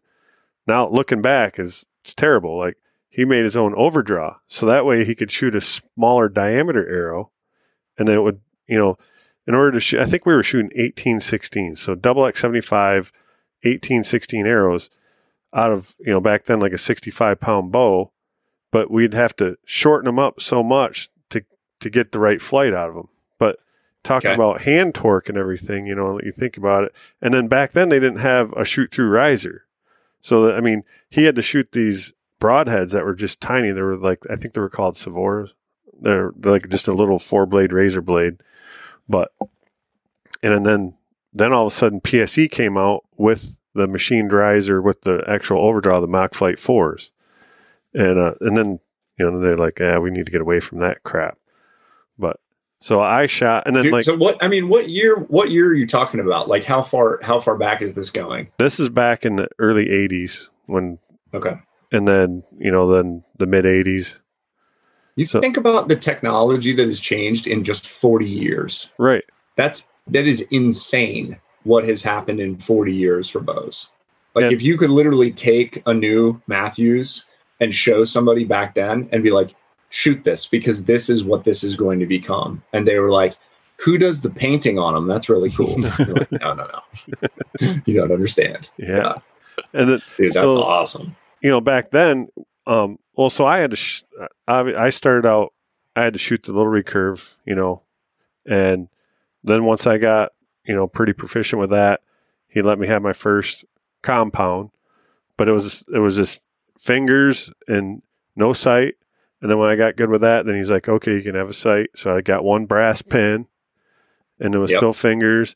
And he always shot, he had like basically cut his hand off when he was like 18, and they sewed it back on. So he had like no feeling. So he had to use, it was called a hot shot. It was a 2-finger thumb release. And then he modified it with the loop and stuff, because originally it just had the one metal pen or a pin on it. And so he did all the stuff with the extending the loop, and they didn't have a D loop back then. You just shot with, you had your brass knock on the top, and then you had like an eliminator button. Actually, Adam just asked about those. Like, they come on the Bowtech still, like the little rubber buttons that are on the string. Okay. Those are like the eliminator buttons. I used to slide those up, and you'd have that underneath. That way, when you're drawing back with the actual release on the string beneath the arrow, it wouldn't pinch the knock as bad. It would that rubber button would cushion it. Yeah, yeah. And I mean, we shot that for years, like that. I still have a hot what shot. What type of distance could you be accurate to with that setup? So my dad was like a badass. He could kill this. We had this little plastic piggy bank. It was a pink bear, I remember it. And he'd put it out like 55 yards, and he was like, he could drill that thing right. Crap. I'm like, and everyone was like, man, that's badass. Like 55 yards. He's shooting 55 yards. And but he was a good shot at it. But now thinking back, like, shoot, that's what I practice at every day, basically. I go out and shoot 60 yards. But yeah, but it like those setups, I mean, it sounds like just duct tape together, like, yeah, that's. Well, and that's what I'm talking about. So like my dad bow hunted, but he wasn't his passion. So he rifle hunted. He went out west and rifle hunted. My grandpa never bow hunted. He rifle hunted all over North America and Africa and everything.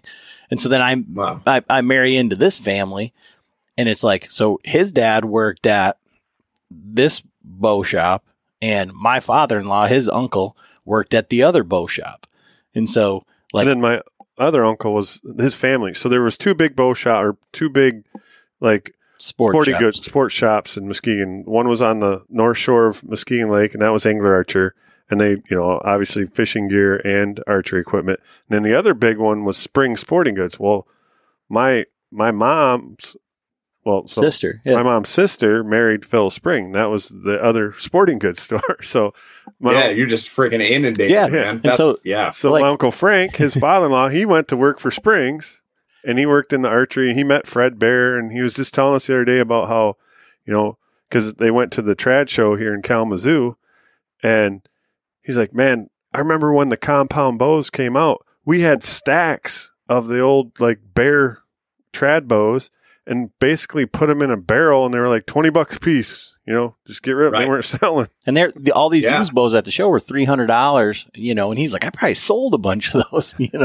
And dude, that's and so like when you're like thinking about this, like how far archery's come, and like where we're at with equipment and all these things, like, I just wandered into this mecca, and I'm like, all right, this is cool. Like you go into the pole barn there, and it's like Cabela's, I mean, there's like tree stand. I mean, they're everything. And like when I brought my bow over, they just took my bow, and they're like, okay, slap this on there. We'll change the rest out. We'll do this. Okay. Shoot like this, and so for me, that just like made it one more level, right? Dude, you got picked up from like where you were on the journey and brought way forward. And that's one of the cool things about YouTube is because I wouldn't have had, like, I didn't have anybody. I remember the first arrows that I had when I was 15. I didn't realize that there was an insert that was supposed to go inside of the shaft. And I literally just took some points, put some glue around them, and then just held them as straight as I could in the end of the arrow. Like just hold. So, maybe had there been a YouTube, I would have been able to watch, but you were super fortunate. And that, I feel like that's before YouTube. That's the kind of stuff that it would take to get people into, like, nobody would even have taken the risk. Like, well, I want to learn how to, whatever, bow hunt. And if you didn't know somebody, because the first time you go out and you go buy all the gear and you immediately shoot like total crap. And then you're like, oh man, I don't know what to do to make this better. Like, especially if the arrow's coming out and it's doing, some fun stuff, or you put broadheads on and then all of a sudden you just have a disaster and you have no idea what to do to fix it. Like, yeah, you got lucky, man. You got lucky to have been married into that. Yeah. And you should see his cousin. Like my wife, she's She's cool too. She's a bonus, It's not like I got like the ugly chick or like whatever, and I'm just like, well, the bow hunting stuff's cool, so I'll stick around. I'll tolerate it. It's just I got really lucky. Well, I really don't like my wife, but yeah, I love the family. She's got all this bow stuff in her family, so yeah. So I could be worse. Yeah, no, right? I get it. Yeah. I mean, the legacy of all that. I wish I had that type of legacy, but I'm an adult onset archer is what I consider myself for sure. Like just because I had the bow, when I was 15 forward, I wasn't doing a ton of stuff with it, and it wasn't until I was 29 that I bought this place that things kind of started to take off again. And then, I mean, just probably in the last 4 years is when I've really gotten really serious and started taking more steps to try to learn more stuff about all this, and learning in public and posting in public, not being worried about being embarrassed. One of these days we should go through some of all the old stuff. I still have like one of the original, like one of the first drop away rests that I can remember. Like it was actually just an inertia rest. It was called the trap door. Whoa. And that thing you put it on the bow, and there was you cocked it, and when you shot, it dropped. There was no cables, nothing. And I think actually, I can't remember. Was it just feeling the forward? Like, was it just feeling the forward pressure of the bow? Yep. Just so like if you let down fast, it would drop. Like it would drop. Yeah. Yeah. It's still in It's still in my drawer with all. I mean, I got all kinds of old stuff. I still have one of the original Hot Shots. You should totally just to show people where bows have come from, especially if you're a big, like being the big bow nerd that you are, showing like the progression. We were given an old Cougar an old Cougar bow that's above our fireplace, and it's got these tiny little roller wheels, and it's beautiful wood riser, but I'm sure it's one of the early compound bows, and I've never tried to shoot it because I don't want to break it, but it's got the metal D-loop on it. Yeah. So I still have, I have the very first Matthews I bought, which was it was the Matthews Z-Max. Well, it was called the Feather Max. It was the year the Z-Max came out. And that is still hanging up, and maybe it's at my buddy's garage now because I think I sold that one twice too, but So it'd be a cool YouTube video to see how those shoot, like see if you can get them all set up, get it dialed in with arrows, and then to shoot it against one of the new ones and to see how it did. Yeah. It'd just be interesting to see like how well, because you can get it to tune, I'm sure. As long as it's shooting consistently, you're going to be able to make arrows come out of it straight.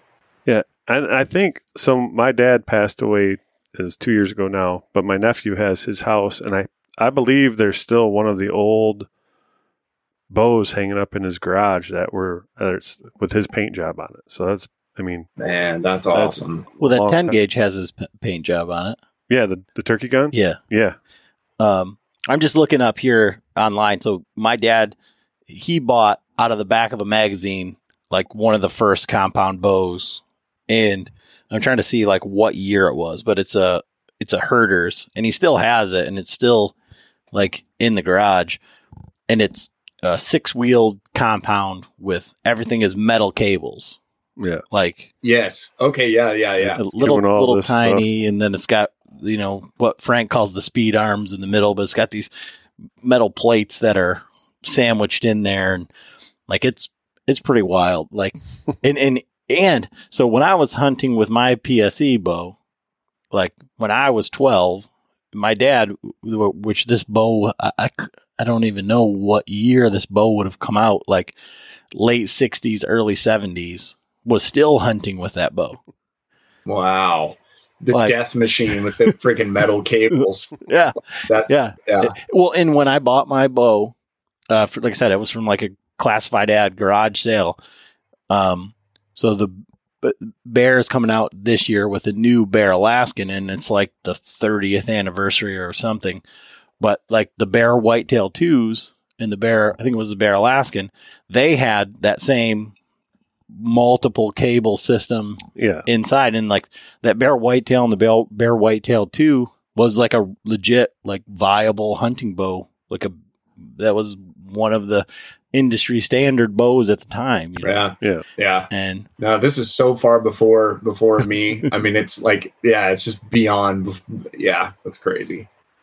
But it's just so like, I don't know, like I say, watching the stuff on YouTube and like the things that you do, and like, so, you know, with John, like building the strings and making, you know, doing all of the tuning and like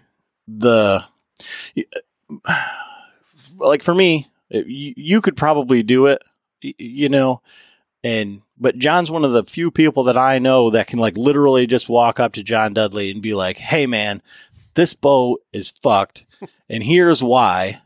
And he's like, yeah, you just need to do this and do this. And he's like, yeah, I did all that. And then I put it back to stock because I'm getting rid of it. And he's like, well, whose string is this? This isn't the stock string. And he's like, I made this string. And he's like, you did? No, dude, he's way beyond me, man. I'm not above calling the shop and being like, hey, I can't figure this out. You know, help me out with some ideas. What is this? And no, dude, you're way deeper into the stuff than I am.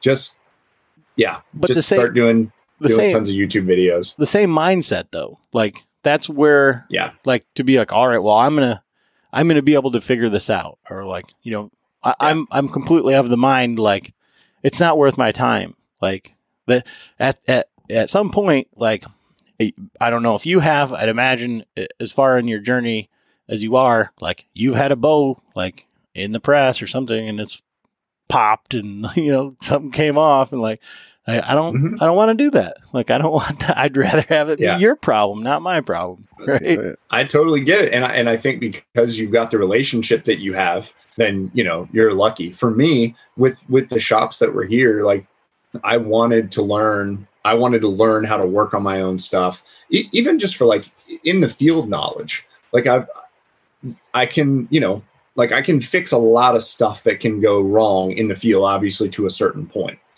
One of the earlier elk hunts that I did with some buddies, one of the guys was like, I just had new strings put on it, you know, and it's shooting great. And I was like, all right, let's do it. And he takes it out of the case and it's got, you know, it's dusty and it's obvious that he hasn't shot in forever. And his peep is backwards. And he's like, I can't see how to peep. And we all just were looking at each other like, I don't know, what do we do? And now I would know exactly what to do in the field in that moment. And, you know, we would put something together that would be a little janky, but it would definitely get him through the hunt, you know. And he was a top pin guy. That was what they called themselves. Oh, if it's beyond the top pin, we're not shooting at it. Luckily we didn't see any elk that year, so not a big deal, but So when you talk about like there not being that many shops around you or like whatever, like I'm starting to realize, like from like we talked about, I want to talk about the Total Archery Challenge type stuff, but like how really fortunate we are with like what we have. Like, do you have like a archery club or like somewhere to go shoot, a range, anything like that you haven't built yourself? Sort of is the answer. There's Old Hickory Bowman Club here, but it's fairly limited as far as access. I did one 3D shoot last year and I drove 4 hours to get to it. Like if I want to go do something on a weekend, I'm 100% going to have to drive at least an hour to get there, which, you know, like an hour is okay, but 2 or 3 or 4 hours. And I wasn't happy with I was shooting the Nexus last year as my like 3D bow, but I literally shot it twice at different 3D stuff. And I was like, man, I'm not happy with how this is going. And I don't want to keep messing with this thing, trying to get it like perfect. And I did later in the year. I switched it up and I used it for hunting later on, but it was just so much effort to be able to go and to be able to shoot 3D. Like that's what I'm super jealous of you guys and the Western guys that are like, oh yeah, no, I just drive over here and every weekend there's, you know, 40 people out there walking around the 3D range that we've got at our local club, you know. And we're working on that. Hopefully the Archery Den, which is our, you know, kind of more probably like biggest archery shop here, they're working on expanding and hopefully they'll get a spot where they can start doing more events. It's just, it takes like a person who's willing to put all that stuff together and be willing to put in the effort week after week after week to put on events and make it happen. And the culture here, I think it's probably just because of the animals, you know, like because we're only hunting whitetail here. But I guess that's probably, I mean, you guys aren't, it's not like y'all have, we just don't have a bunch of stuff up there either. Whitetails here. And I mean, turkeys in the spring, but it just seems we're like the same down here, but I don't know why the like bow hunting culture in Michigan seems stronger than it does here. Yeah. And like you hunted with Travis Johnson, and, you know, we had him on the podcast, and he shoots at our club, but even like up where he lives, there's a club up there. And there's multiple places around here. It sounds like you guys just need like a real estate guy to find you like a property or something, like something with like a pole barn and like a little bit of acreage. If only we knew a real estate guy. Right. We've been working on it. So yeah, we've been working on it. We're in the process of hopefully some good stuff. I think that there's like, you know, if there's risk involved with setting up something like that, like what do you want to do? Well, we want to lease or purchase a very expensive piece of ground, and we're going to put some foam targets around it and let people fling sticks at them. You know, like it's risky. And especially in the county that they're in one of the most expensive counties in the country to buy stuff, because people want to put other things there besides just, Sounds like a great buy and hold. I'm with you. I want it to produce cash flow. And that's the problem is I don't think people want to sign up for $150 membership to go, shoot foam targets. Maybe they would. No, we're in the process. We're in the process. And honestly, I'm glad that for me personally, and probably not for a lot of people, but for me personally, I'm glad that I didn't have as much access, because it pushed me. Like if I was 10 minutes from a good shop and I could just take my stuff in there, that's probably what I would do. But the fact that I didn't have that, I got a press, I learned how to fletch my arrows, I learned how to reserve, I learned how to, tie my own D-loop, I learned how to change peeps, I learned how, all of that stuff. I felt forced to learn because I didn't have access to it. So I'm a little fortunate, and maybe that's a little selfish too, because other people that are around here, they don't want to spend that time. They probably have other hobbies, or they have kids. I don't have kids yet, so that's why I've got enough time.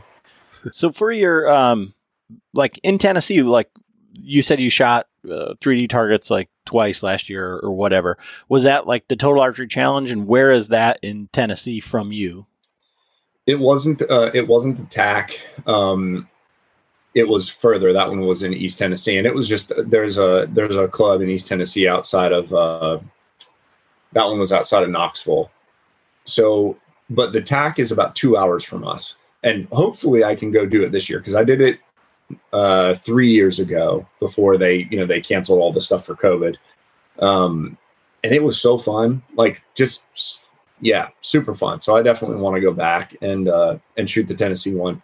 I'd like to go to Michigan, and then Montana is the big priority. I did Park City last year and Glenwood Springs in Colorado, and both were super fun. I did Park City by myself, but when we were in Glenwood, I brought my wife and my brother-in-law and his wife, and we got an Airbnb, and the girls hung out, and they walked one of the courses with us, but they kind of did their own thing most of the time. And we lost a bunch of arrows. So yeah, dude, TAC events are so fun. It's so much fun. So is that where you said you had some target panic type stuff? Because I had a similar experience. Yeah. So I've come to some realizations. I'm thinking about what's important this year. There's lots of as I'm doing the bows, as I'm going through each of the bows, I'm kind of reprioritizing what I think in my mind is really important to me out of a bow. The prime is kind of loud, and you're okay, well, how loud is it? And it doesn't, when you're hunting, it's irrelevant, because every compound bow is loud enough, it's going to scare the shit out of the deer that you're shooting at 30 yards, and the deer is going to start to react. Right. So, okay, does it then matter if it's 3 decibels louder? And so my shooting experience day after day is going to be impacted just a teeny smidge by it being just a scooch louder. No, that doesn't matter. So that's one of those factors that I'm kind of scratching off the list as far as priorities. What I am realizing is a big deal is I was shooting the Ventum 33. And what I've noticed with the Hoyt for me is I have kind of a jittery shot as it is. Like, I don't know what it is about. Maybe I have just this, wretched target panic coursing through my entire body all the time. But I feel like it's turned up. The Venom was giving me micro jitters basically the whole time. And the month before, as I was really shooting that thing, getting it dialed in, shooting a 3D HV arrow, the Victory 3D HV, really lightweight, fast arrow. I just could tell. I completely lost the process that I was going through, and it was the pin. There's the thing. It's going. Let's make this thing happen, and boom, here. In Nashville, it was not as bad. But then when I was in front of a bunch of people at higher elevation, over coffeeed from the morning, it was the combination of all those things. And then the Landslide Excel sight, that it's the Picatinny mount for the front of it. And I don't want to say anything bad about Excel. The 2 times that I took it off and put it back on and then was shooting it, it was not where I had left it. Now, I did it 2 more times where I traveled 2 more times with it, and we're talking about getting on a plane with it. Those other 2 times, it was fine. And when I talked to the Hoyt rep at TAC, he was like, no, it must have been something you did, because they tested this thing and it was, within 1,000th of an inch or something like that. There was very, very, very tight tolerances. So I'm willing to say that was me. And there's a reason I haven't made, a video about it or brought it up at all. But the faith in the gear, like, I just didn't feel like I had as much faith in the gear as I would have had I brought my VXR with my black gold sight that I'd been shooting, that was like my rock, like my go-to, the thing that I feel, the bow that I feel the most confident and comfortable with. And I think it was just all those things. And then just the pressure that I had put on myself, guys walking up to me like, hey man, I was watching you shoot up there on the line. I was like, don't do that. Don't do that. And then getting out on the range with the Epic Archery folks. We just happened to meet up there, and great husband and wife team. They're doing some really awesome stuff for archery. And he was rocking that day, and we had a little competition going, and I watched some of the slow-mo video back of me at anchor one time on a 70-yard shot, and I'm literally just shaking. And again, I don't know if it was because of elevation or caffeine or target panic or all the things, but I shot like dog shit at both attack events. But the cool thing is, that's fine. That's fine with me, because it gives me a new thing to focus on this year. It gives me a new thing to understand. Like, bow hold is becoming like an absolute priority for me. How does this bow sit on target? How forgiving is it? If I miss a shot a little bit, how far off is that arrow going? The inline 5 so far, if I miss a shot, the arrow seems to go twice as far out of the zone that I wanted to hit than the Bowtech. Now, those are the only 2 bows that I have in. They're both dialed up. Like, they're both shooting bullet holes through paper. But to me, the inline just doesn't seem as forgiving. So why the heck would I bring that bow? And it just goes to building this, this like confident base inside of me, knowing like, okay, cool. I don't think I'm going to bring the 3D HV arrows. They're perfectly good arrows. I don't know. I want to shoot something that's probably going a little bit slower, because I feel like I didn't get them to tune as well as I was hoping.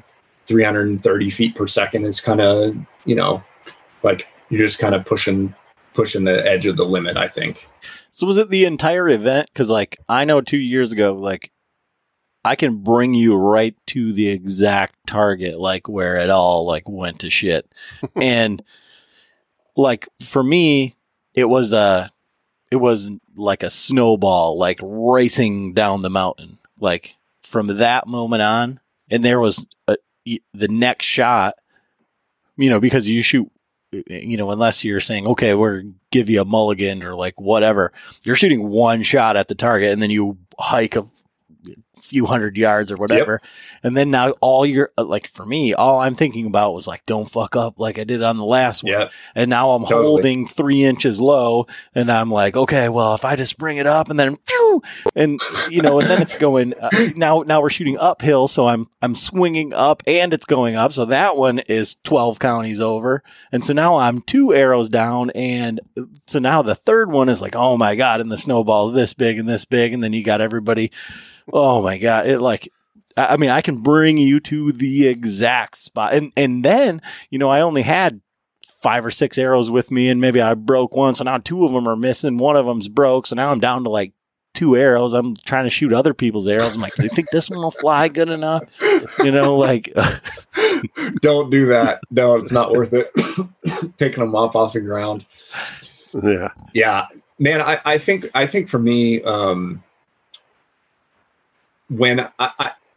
when we were shooting at 70 yards at the house, because we literally went to, oh crap, what's the shop that's in, I'm so bad. I can't believe it's Earl's shop. And, oh guys, I'm so sorry if anybody's listening to this. I can't remember the name of the shop. It's in just outside of Denver on the north hand side. They make YouTube videos out of there. It's an awesome shop. We stopped there to get a target, brought it up to the mountains with us because, had the bows, just wanted to buy a little cheap target. And when I put the sight back on the Excel sight and it wasn't hitting at 70, I was hitting about 6 inches low and 6 inches to the right. I was like, what is happening right here? And so then I kind of adjusted, but that like, is this wrong? Is this setup not stable? What's going on? What's going on here? And then the next day I go to the line, I'm shooting a matrix target at 50 yards and it's doing kind of the same thing, this low right thing. And so I'm adjusting and now I'm thinking like, okay, I mean, is the altitude affecting my tape this much? But that doesn't make sense. So the arrow should be flying. In theory, I feel like the arrow should be flying higher because the air is that is it like golf and all where the ball goes a lot further elevation? That's what it's supposed to be doing. And then what I end up doing is I end up clawing my hand up on my release, which is my instead of having a relaxed hand with the proper grip that's really pulling back and pulling around myself, I claw my hand up and then I get it's not necessarily punchy, but it's not relaxed and the push is really bad. And I had targets that I looked like a genius on, like a 12 ring, one at 90 yards. I shot the Sasquatch in the face twice, and then I had some that were just chip shots that I airballed, and I think the biggest thing for me was not having the faith in the gear, which I should have just said, no. You did all the work on the front end. Like you're going to shoot this thing. If you're consistently hitting and missing one spot, like if you're consistently shooting a foot in front of the animal on the right-hand side, then go ahead and adjust. But I was all over the place. So it was clearly me. I should have stopped and I should have said, what is your actual shot process? Because that was the other thing that I just literally was like, please go in the foam. Please go in the foam. That was all and nobody cared. Like everybody we were shooting with, nobody cares. Like, right, that's the other thing. And I don't get embarrassed. Like I feel like I may have some sort of serial killer, something about my brain. Like I can literally just be like, turn it off. I'm not embarrassed. I don't care. But I was a little embarrassed that day, But nobody else cared. Everybody else, we just had a good time, Like I still keep in contact with half the people that we went and shot with. It was about like making new friends, making new contacts, trying to put a hunt together, like those types of things. So I think the refocus for me this year is enjoying the event, making sure that I'm dialed in, probably going with something a little bit closer to a hunting setup, maybe, a little bit of a punchier setup, maybe a little bit, but more of a hunting setup. And then really just focusing on the Joel Turner stuff, really focusing on on my process and really working on going through those different steps and being able to accept the results. Yeah. Yeah. Cause like my biggest thing is like when we go up there, I'm my biggest critic, so it's like I go up there with my expectations. Like I'm not going to lose an arrow. I'm not going to break an arrow. Yeah. I'm going to bring a dozen and a half, but I'm not going to lose one. Yep. And when I lose one and I'm like, damn it. But I go up there. Yeah. I actually was like watching your video when you were getting ready when you were building your setup. I'm like, man, that's ballsy. Like with shooting that high speed, like at those distance, it's like, that's not very forgiving because I've done it, and it's like, I'm going up there because I still want to shoot. I want to be able to drop one out there 127 yards. So you got to really play with, there's a fine line where, I mean, I can do it a little better than most because I have a long draw link and I'm still shooting. Right. I think the one year I went up there with my Hoyt, my Arcs 1, I had my 80-pound limbs on it. So, I mean, I could shoot 150 yards without even worrying about clearance. Yep. But the other thing is, like the first morning when we get there and I go up to the line, I don't know any of those guys, but it's like, it's a whole nother ball game. You got to have the confidence in your equipment. Like, I know my equipment. I know I'm going to put it on the 50 yard and I'm going to, 12 ring that deer. But then I think the one year I think it was with my Hoyt. I had, we were getting all of our gear set up to go out west. And so we were shooting with our quivers on, our backpacks, and I'd put my tight spot quiver and I like slid it in farther than I normally do. And I didn't realize it. Well, it didn't let my rest come all the way up. So, oh man. So I'm like, I'm aiming at this target. And I'm like, choo, and there was still like this snowbank on the hill. And I'm like,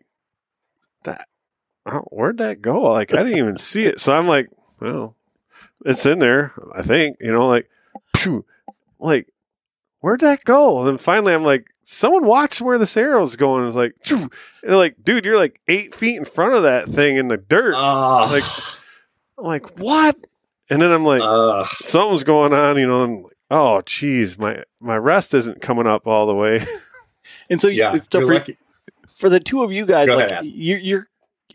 You're confident, like in like yourself, in your equipment. Like you're like, I know my equipment, all this stuff. Like I'm up there, and I'm like, I'm confident in like my bow was good, so it has to be me.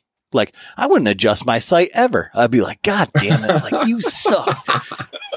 Like, and I'm that stubborn that I'd be like, I know this bow was on. Like, I know, when you're like, and it won't be, I'll put them all the foot right and be like, man, I just got a hole different. Or I just did it right today. Click, click. Yeah. We're indoors shooting 7 yards and John's like moving it left and right, and he's like, sometimes it just is like that mental thing, like just to get out of your own head. You're like, oh, I must be 2 clicks to the left, or maybe something got bumped. Like, same thing. Like when I was in the Marines and shooting like on the range, like I zeroed this rifle. I know that it's on, like, and I'm shooting for the wind, and I'd put them out. And I'm like, man, I must be doing it wrong, and then the coach will come over and he'll do like 2 clicks and then you're right in there. And it's like, you got to be kidding me. Like, but like, I know that the equipment was right. Like, it's got to be me. Like, yeah.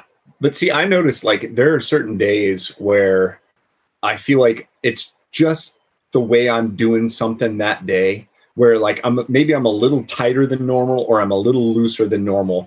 And all I need is a couple clicks. Yep. And recognizing that and being willing to make that change.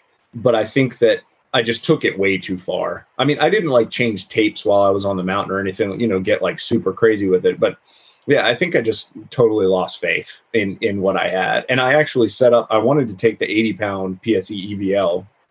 That was my goal.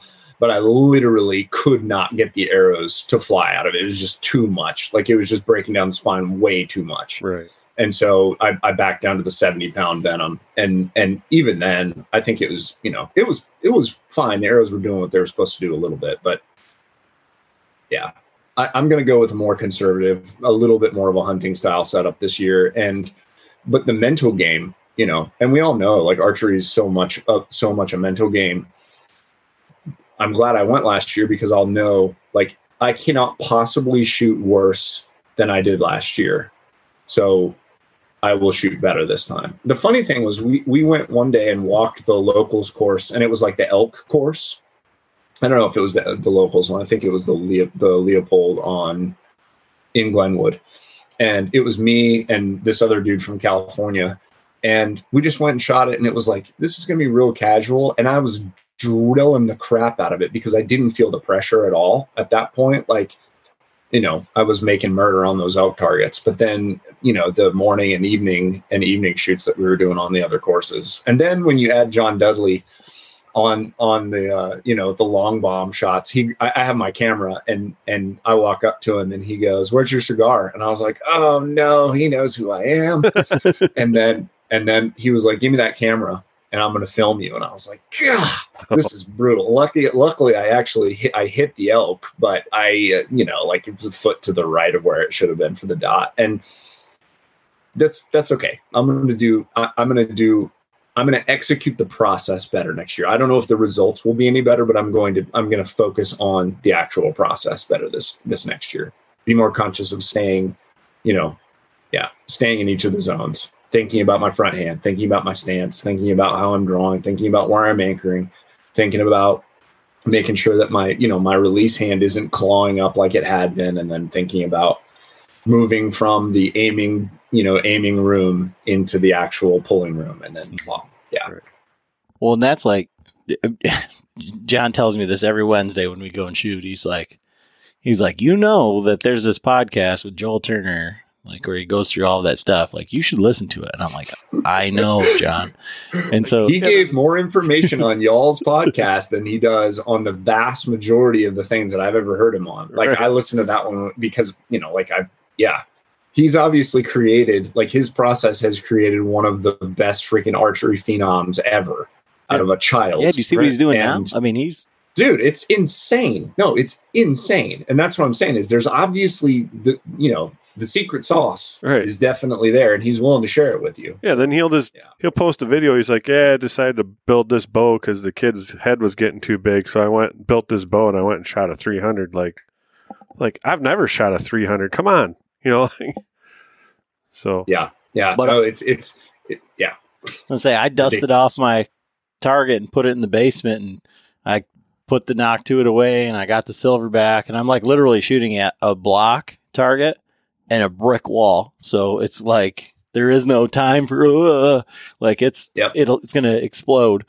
And that's the thing is, like, once, like, so now with the silverback, like, I get to full draw, and once I release the safety, you know, and I'm like, okay, find it, and then just pull. And what's crazy for me, and what happens, I think, like, when we shoot at the club, because we shoot one arrow, then we walk, and then we go back and forth, is that my first arrow is the one that sets the mood. Because I shoot right now. I've got 4 arrows. I'm shooting at four spots in this block, and the first one is always the one where I'm like, there it is. And then the second arrow and the third arrow, you know, fourth arrow is like I'm okay. Oh, you got plenty of time, but, like, don't do what you just did. And like like I don't know how to, like, make that first arrow like the don't do that arrow.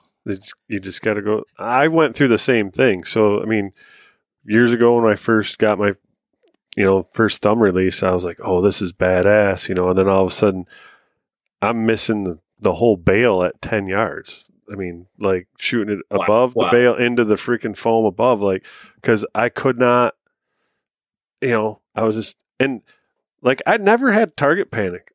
Ever. I mean, I've shot my whole life, and I'm like, target panic? What the hell is that? And then I read about it and everything, and then I was like, holy shit, I gave myself target panic. Like, what the I have that thing. Yes. Yeah. Yes. Oh my God, now I got it. And so for me, like, I'd still have a few good shots, and then I would, like I said, I would freaking completely miss the whole, we're shooting at small game silhouettes, like, so a goose, a duck, a rabbit. And we go from 7 yards, 10 yards, 15, 20, 25 to 30. And like I said, we get one shot at each line for, the animal.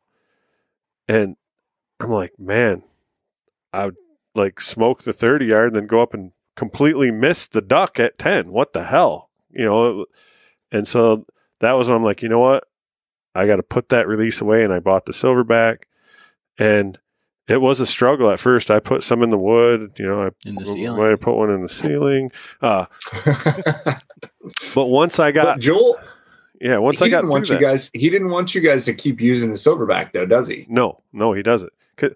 If we do, he wants you to be able to think about it and pull through and be able to stop it at any time. He wants you to be able to control that, whatever means of thumb, index, hinge, whatever you're using, he wants you to be able to control that to the point where you can stop it at any time.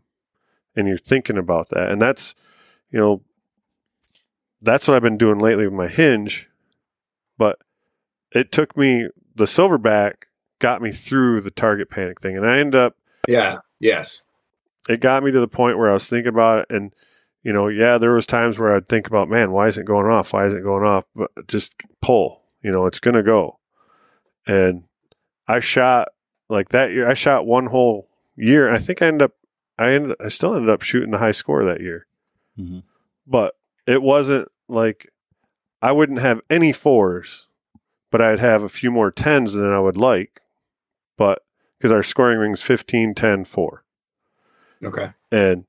But no 4s. And, then I was like, okay, I've got control of this. And then. But I mean, like,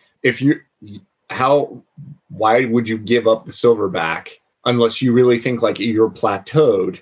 And I think I can get to that next level. Like, why would you ever it's obvious that you're extremely accurate with it. Like, why would you give that up? Even though Joel is saying like, no, I mean, a tension release is not what we want people ultimately using. So like if I shot like that, I would never give it up. So there was points where we're only shooting, like I said, one arrow. So we shoot 28 arrows in an evening. And by the end of the night, I was definitely feeling that. I mean, cause you're, pulling at that 14 pounds or whatever, every shot. And then of course, Dudley come out with the 2 smooth. So I'm like, I got to have that, Mm-hmm. And I about broke my nose off my face with that thing, the first, few weeks I had it, shooting my 80-pound Hoyt, grabbed it and, and my nose is big enough as it is. But once I got that down to where I was comfortable with it, I was way more consistent. Like then there was it was 15s all the time, and then a couple 10s. And then I dropped it. And that's what I was talking about, where I brought it to him up when at TAC last year. I'm like, I dropped the release and I shot it at first with no click. And I dropped it, and then all of a sudden I'm like, I looked at it. Yeah, the click. And all of a sudden I had a click. I'm like, what happened? Now I'm like, now I just lost that confidence level. Then I'm like, then all of a sudden it wouldn't have a click. But it was like, I didn't engage the click or what. It was like, so I'm like, oh, back to square one. Like, oh shit. See, it's interesting because like Joel will walk up to you in the training and he'll like tap you with stuff. So it's crazy because I've got a hinge as well that's got a click. And when I first started doing it, this same thing, that click would go and I'd be like, what the, So how do you deal with, that's when we know that I think we're doing something wrong in that case. Like if this little tiny click is freaking my brain out, like what? Right. Yeah. What's going on? There's a reason that I don't put out a lot of videos on like telling people how to shoot. Right. I like to talk about gear, and I feel competent in basically analyzing gear, but I don't feel terribly competent in like shot sequence. Sure. But like the confidence that I would like to portray in like, okay, here's how I overcame, and maybe that'll be the video of the TAC redemption story of 2022 is like the first arrow out of the gate. The way I've started shooting that on the day is drawing, making sure that I'm in the process and trying to make that the slowest execution I can make. Like I want to feel every little quarter pound that I'm increasing that pull before, boom, it goes off. And then I go, okay, cool, you did that. Now you can kind of speed back up into your process. And you're talking about kind of setting the tone for your day.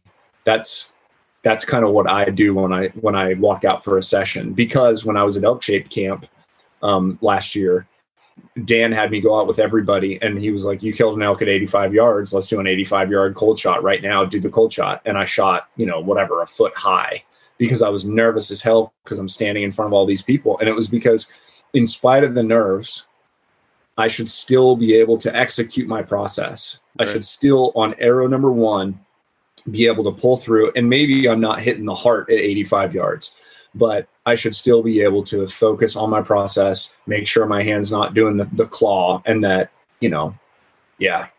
Dude, it's going to be a lifelong journey for me. Like, I'm 100% positive that it's going to be a lifelong journey. But that excites me. Like, if I feel like I had somehow mastered this thing by, no, that makes me excited to know that I will constantly be thinking, like, until I'm breaking knocks every arrow at 100 yards, then I'm not doing it right. I can keep getting better. And yeah, that excites me, because it makes me want to stay on the path and stay on the journey. Yeah. So then, is that your, because I was going to ask you, like, your answer, and I don't think the question is ever answered, right?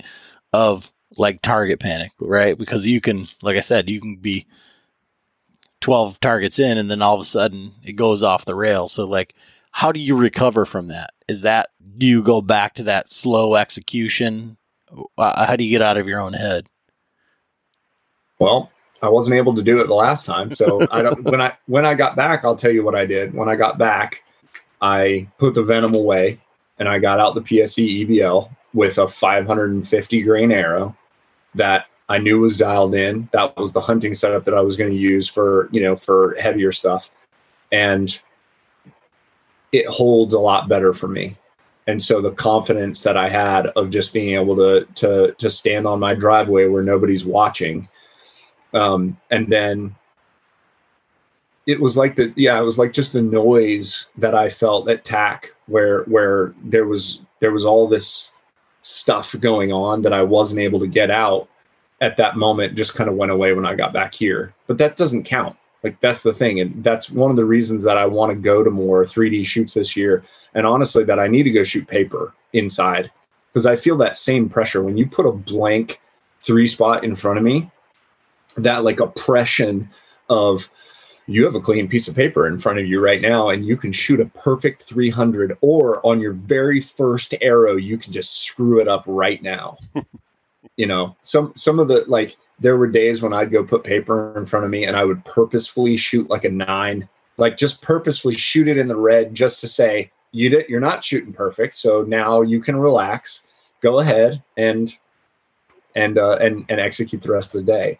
So, like, that's what I'm saying is, for me with the target panic, I would not claim to have, I don't claim to have much input on it, because I don't think that I did a good job conquering it in the moment. I think what I'm going to try next time is talking out loud to myself through the shot, which sounds ridiculous, but, like, one of the ways to stay out of your subconscious is to actually be using your frontal cortex, which is speech. Okay, where's your hand on the bow? Here it is. Your feet are good. You feel steady. Draw the bow. Where's your anchor? Make sure that you stay in your housing. Make sure your peep stays in your housing. How are you? You're in the aiming room. Okay, now let's go. And then quiet and pull through the shot. And if you miss, but you executed the process right, I don't know. Maybe you don't. Maybe it's perfect every time. Dude, that's my every single time at the Bowman's Club, right? So, like, I'm in there, and, like, I'll just get pissed, and I'll just punch a trigger, poof, shoot a 15. And they're like, yeah. And I'm like, that was an awful shot. That was terrible. I'll shoot a 4. I'll be 4 inches low. Everything's low. All my shots are low. And it's not because I was trapped low. It was because, like, that's where it, and I'll be like, I made a great shot right there. I'm like, well, don't do that anymore. Just punch the trigger. Let's get some 15s. Let's beat these motherfuckers. And I'm like, this is wrong. Like, this is awful. But you know what? That's another interesting thing is like, so you watch Levi Morgan, and I think he goes through a lot of these same gyrations. Like he has changed his shot up over time. And I've watched videos of him where he's at draw and his thumb is slowly moving toward the trigger. It's off the trigger by like 1.5 inches, and then he'll slowly move it toward it. And as soon as it touches the barrel, bam, that bow goes off. It's not a trigger punch, but what is that? What is that thing? And what is it in his mind? Arguably the greatest archer that has ever lived in modern history is like, no, it's not been good enough. You're like, are you kidding me right now? Like, what are you doing? Just keep doing what you've been doing. But he tweaks and he changes, and you know, that's why I'm saying I think it's the infinite journey. And as far as the trigger punching thing goes, are you really punching? Like if you have your thumb on the trigger and you're just thinking like, no, I'm really steady, I'm holding on target now, I'm going to go ahead and let my thumb muscles do the work right now, and I'm going to just hold steady through my back. Like, is that the end of the world? All of this happens in 1.5 seconds. Yeah. So like the shot on the turkey or the shot on the his buck this year, he was showing me the video. He's like, yeah, I shot this buck. And we met back here after it happened. I was hunting in a different location, and he starts the video, and the video like starts, and the buck's walking in, and it was like 7 seconds. I'm like, dude, you turned the video on, got your release, drew back, and shot in 7 seconds. That's a little bit quick. You're like, you're an asshole, and I'm positive that you punched that trigger, because that is crazy bad. Yeah. So, I mean, like, when you say, like, are you really punching it? I'm like, yeah, because I'm like, bent the thumb right off of it. Like, damn it. That's the third thumb button I went through. But then when I take the time and I take the 7 seconds on my shot, and the shot breaks the way that it's supposed to, you know, and it's like, and you miss 4, and these guys are like, oh, terrible shot. And I'm like, that one felt great, you know. But then is it me? Is it the equipment? Is my sight even on? Should I just do the Page Pierce and just adjust my sight so that it's like, well, that's like what I went through with that silverback, was like that whole process. And I got to the point where I wasn't getting, you know, way outside. I was consistently in, you know, the 10 ring, and it was like, it wasn't my standard, but I could tell I was getting a better shot. I had a better process, and I wasn't thinking about all the other, you know, bullshit. But your results were actually getting better. And what Adam is talking about is like, no, my results get worse. Right. And so it's the anti-reward for I'm being punished for executing correctly. Right. And I think the thing with target panic, or with punching the trigger, is that it leads to something that is far worse. Right. You know, like it's it leads to something where all of a sudden you're like locked off target, or you've got major shakes, or just something is going on that's far worse, and that is because you're actually punching. But like what you were saying about like Joel Turner, right, is like that's probably why he doesn't want you to use because in John's situation, he can be more accurate with a different type of release, because he's now in control. He's 100% in control, but he used that to build his process. So now he knows how to pull through. And so now he can kind of meld the two together and make that perfect shot instead of a really good shot, you know? Yeah. See, and I feel like if I was shooting the absolute best and most accurate that I'd ever shot, and my results were the best with a rubber chicken as a release, I would never not shoot the rubber chicken. I'd be like, let's do this. Caw-caw. You know, like, I would just shoot a rubber chicken. Oh, shit. Well, I want to see that in the next video. So, like, at least that wouldn't hurt as bad when you get hit in the mouth with it, right? Exactly. Yeah. That's the problem, is always the barrel. It's like sandpaper. Boom. I've done that more than once. I think when I asked John about doing a podcast with you, like, because I always say, hey, what about this? And he's like, oh yeah, he punched himself in the face, threw his bow on the ground, like that guy. I love it, like the bow goes. Dude, it hit the engaged limbs because I had the limbs on the Matthews, and it hit them and bounced over into the grass. No problem with the bow. I picked it back up and shot the rest of the day. It was perfect. No problems. I got super lucky. I got super lucky. If I hadn't had the limbs on, it hadn't hit perfect right there, I would have blown something up for sure.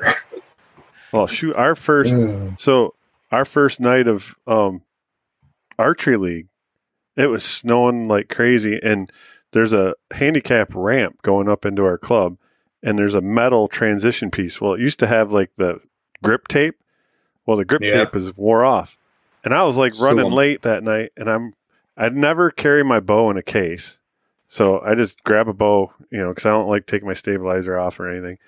So I grab my bow and I'm running up there, and I hit that metal ramp. It was covered in snow. Whew, I freaking fly up in the air, and I land on my bow.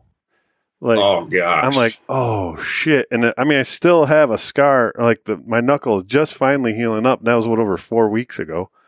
But I go in and they were already setting up targets. I didn't even have time. So I had to go over to the practice side, and I'm shooting, and I'm like hitting 6 inches left. So I'm like, well, I'll just crank it. I'm like, all right, I'm hitting the target. So, and then later, like the next week, I looked at the bow and I'm like, oh shit, there's a mark in the limb right here, Yeah. But it ended up, it was all right. But man, that was. But you shot. Yeah, you were able to shoot. What bow did you land on?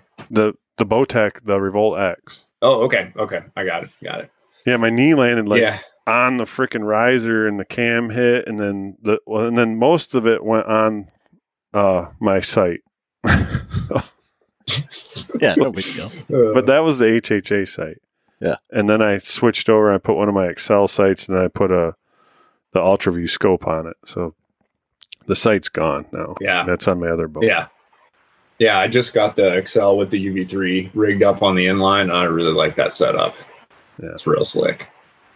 So I'm looking at my notes here, like from one of our Patreons, he wants to know like what, and YouTube guys, with your like for like veins, like they want to know like 3 fletch, 4 fletch, and like vein size, height for like sound and all that sort of rigmarole. Yeah. So I did a lot of testing like 2 years ago with all that stuff, and the AAE Max Stealth with a 4 fletch configuration is still the best one that I've found. Like I tested, I don't know, a dozen different ones with a broadhead. So like a fixed blade broadhead.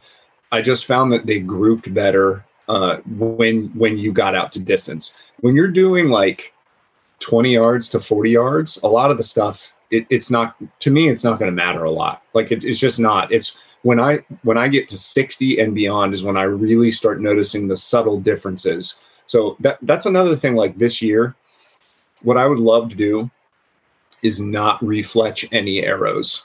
I would like to just go buy 24 arrows. And I think like the last set of Eastons that I bought, the Axis, they have blazers on them, and they're not loud like the blazers before. So I don't know if blazer changed something, or maybe I'm just not like listening. I need to probably put a camera up and check it out, because blazers for the longest time are really loud.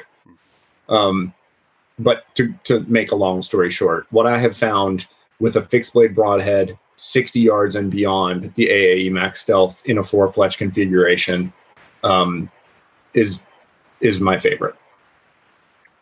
Yeah, that's exactly what I shoot. I mean, so have you done 6 fletch? Have you done? You know what? I had a dude send me some information on 6 fletch. I have not done 6, but I'm still trying to balance, like, I still like the idea of keeping a decent FOC. I'm not like, I don't want 25 FOC, although I've built some just insane, ridiculous arrows that had 25% FOC. AAE Max Hunters are the loudest veins that I've ever shot. I don't think I've shot all of them. Tack vanes, the 2.5-inch drivers are awesome, but they're not durable. So like they, like crinkle up on you. I had one right behind me because it's cold here right now, and I stacked arrows because I got, whatever, I got lucky. It stacked one and one, ripped in half. So I wouldn't shoot tacks for a hunting setup. Well, I say that. I guess you're not really stacking arrows. No, I wouldn't, because you're putting your bow in sort of horrible places. So like the durability, that's the other thing about the AAEs that I like, is they recover. So even if you've squished the thing because you put your backpack, in the back of a truck, and somebody else was being a little negligent and just puts their stuff a little bit on yours, and you happen to, to squish them down, I feel like they recover a little bit better. Hit them with a lighter real quick, and, you're off and running. I've been running some wraps. I've actually got some Mere Mortal wraps made up, and I'm kind of still testing them to make sure that they're durable enough. I don't want to sell stuff that's, like, I want to make sure if I'm going to sell something on the website that it's like durable and going to be something that holds up. And so far they're doing good, but I'm going to shoot them a little bit longer. Yeah. So let's talk about, I just like wraps because it's easier to change. Like, just zip it off with a knife, like I'm not having to sand off a bunch of glue or anything like that off there. So I like running some wraps.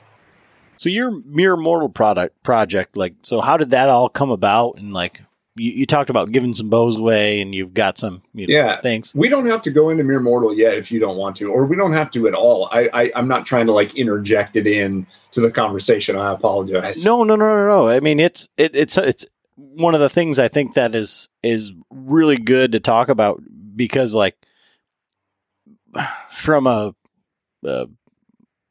bystander, like casual viewer type thing, like, oh, who's this Brandon McDonald guy? Like, oh, he's just a YouTuber, blah, blah, blah, blah, blah.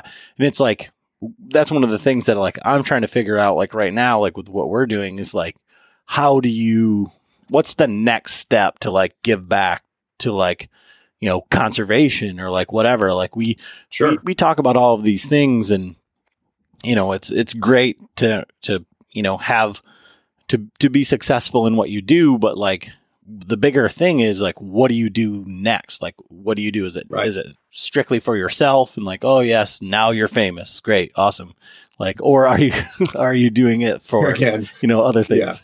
Yeah.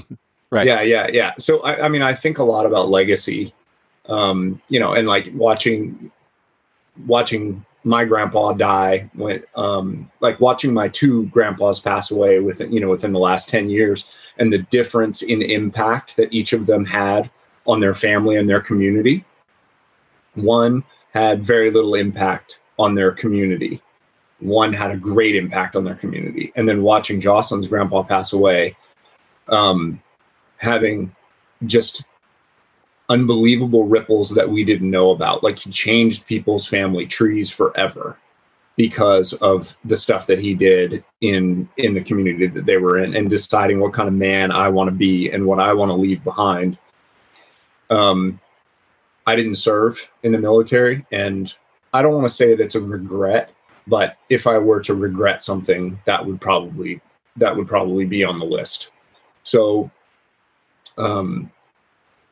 I realized, like, I didn't want to just take the bows that I was using and then sell them. That would be fine. But I felt like there could be something that was better.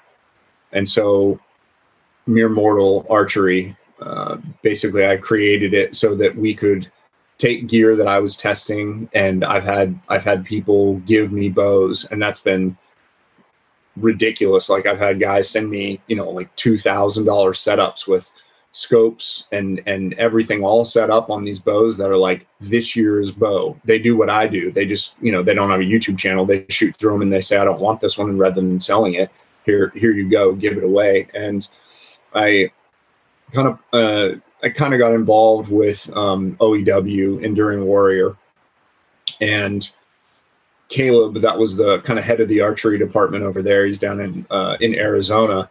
I was shipping him the bows, and then he was giving them to guys that were kind of in their program.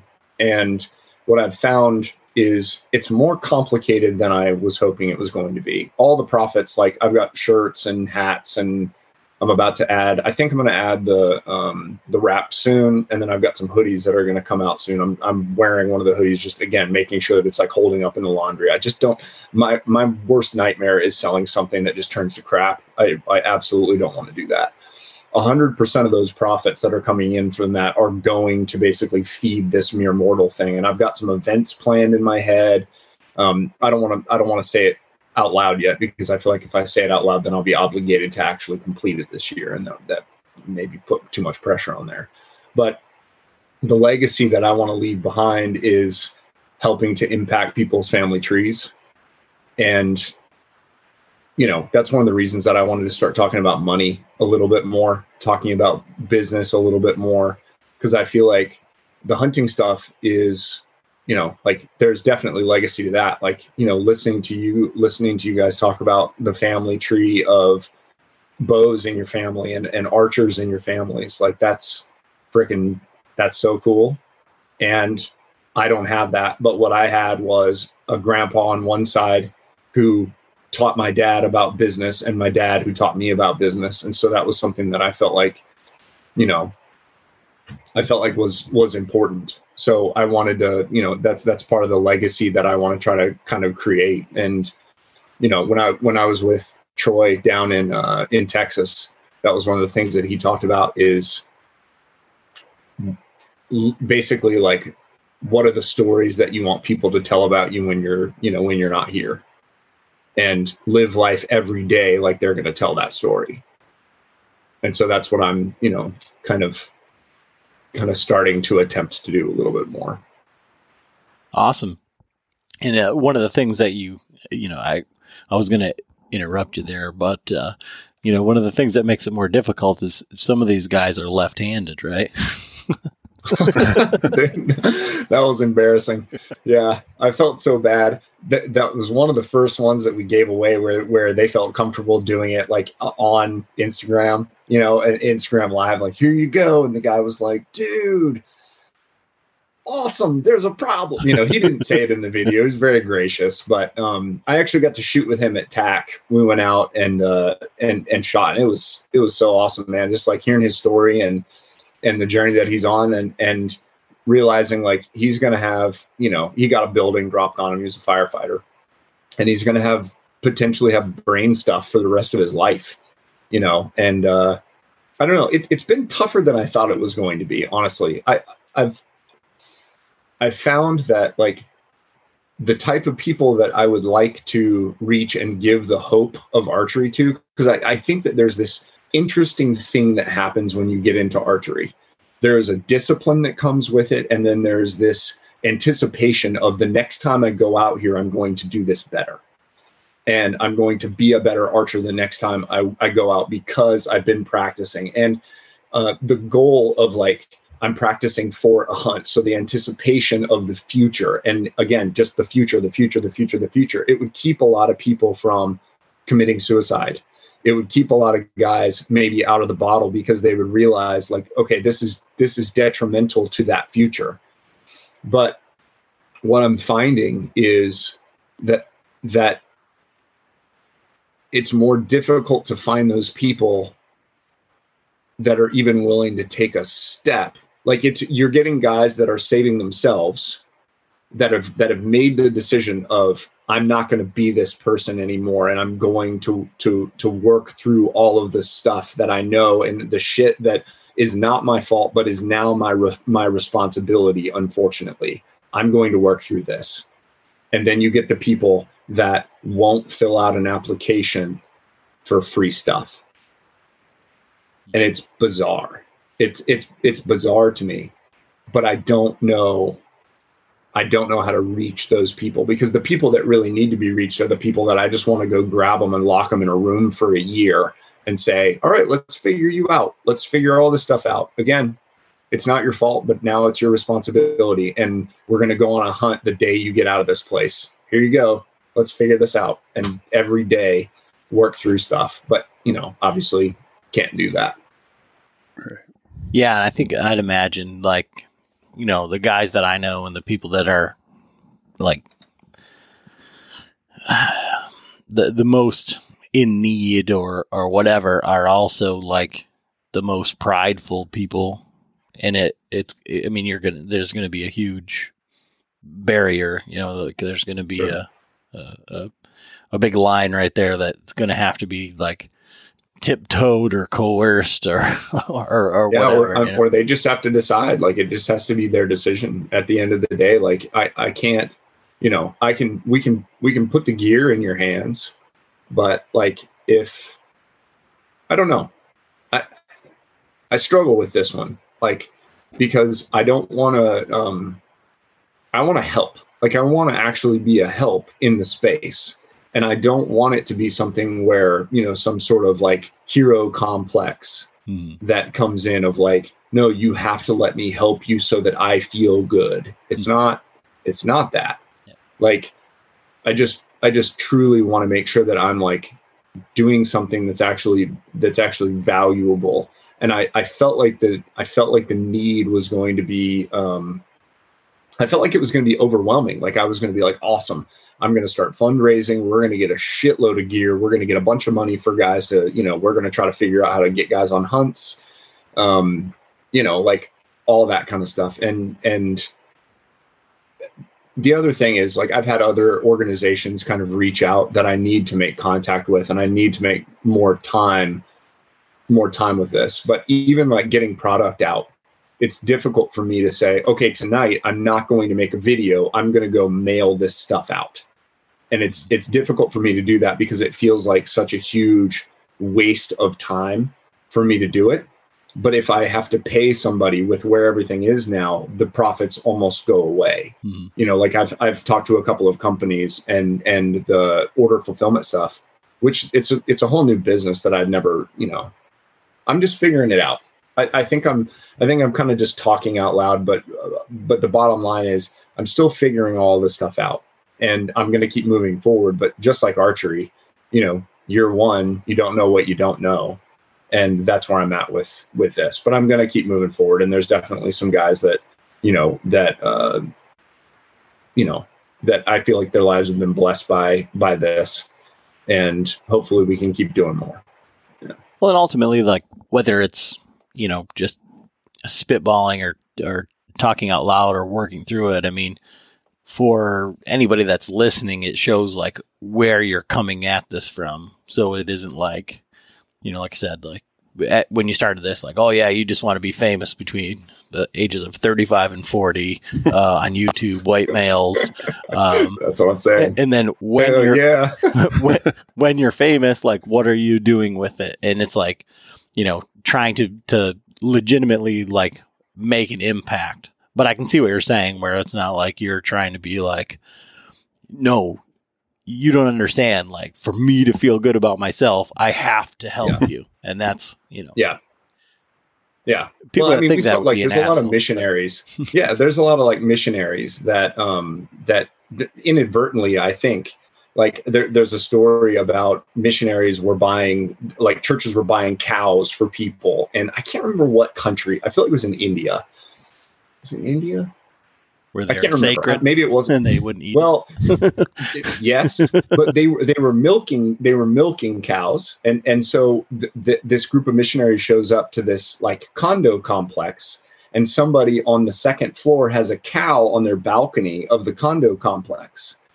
And they're like, the church, they gave us this cow, and we're in a city, but they gave us the cow. And so, so I don't want to give people cows that live in cities. That's what I want to make sure is happening, that it's actually real help. And I get it. Like, that was a mistake, and maybe it didn't even happen. But if it did happen, that's freaking hilarious. But I want to make sure that I'm not doing that. Yeah. And I don't give a shit about being famous in the archery community. Like, I find, I say that. I do want to get invited on cool hunts because people are like, well, I mean, Brandon's got a big YouTube following, so he'll film this and that'll be good for this and whatever. Like that is on the table 100%.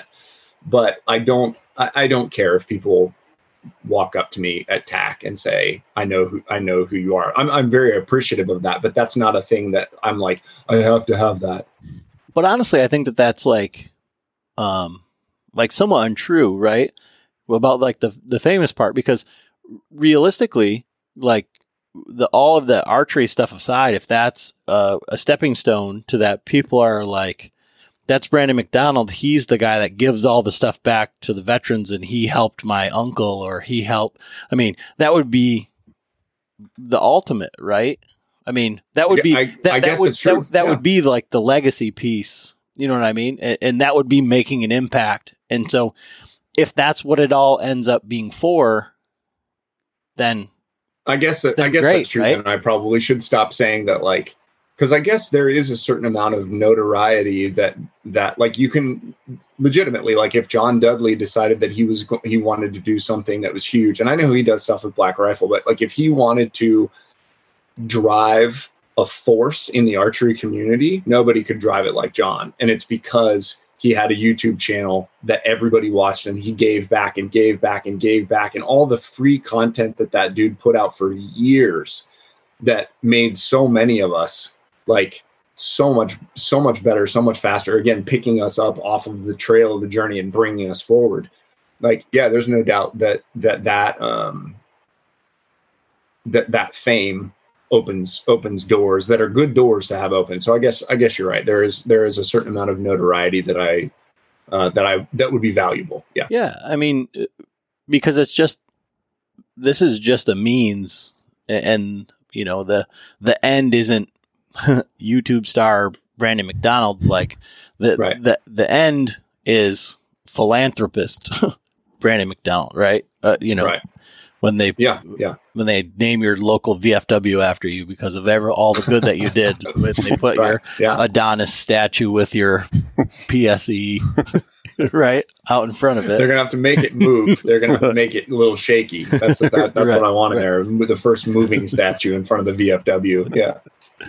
So, I mean, we've been on here forever. I feel like we could just continue talking, but I know you have alternative plans for the evening, so we're gonna kind of wrap this one up. We didn't even get into bows, but you'll have to have me back sometime. Oh, for sure. Yeah. Well, I mean, when you come to Michigan, you can just, you know, stay with us. We'll do some podcasts and all of the things.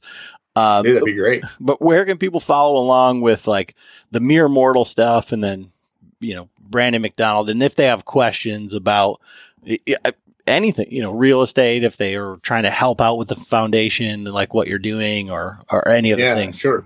So meremortalarchery.com, and it's Mere is MERE, meremortalarchery.com. And then probably the easiest way to get a hold of me is through Instagram. Like, I actually look at the DMs on Instagram, and my Instagram is Brandon McDonald _archery. And then on YouTube, just like go into YouTube and search Brandon McDonald, and I'm the not 6'6" black NFL player. I'm the other one.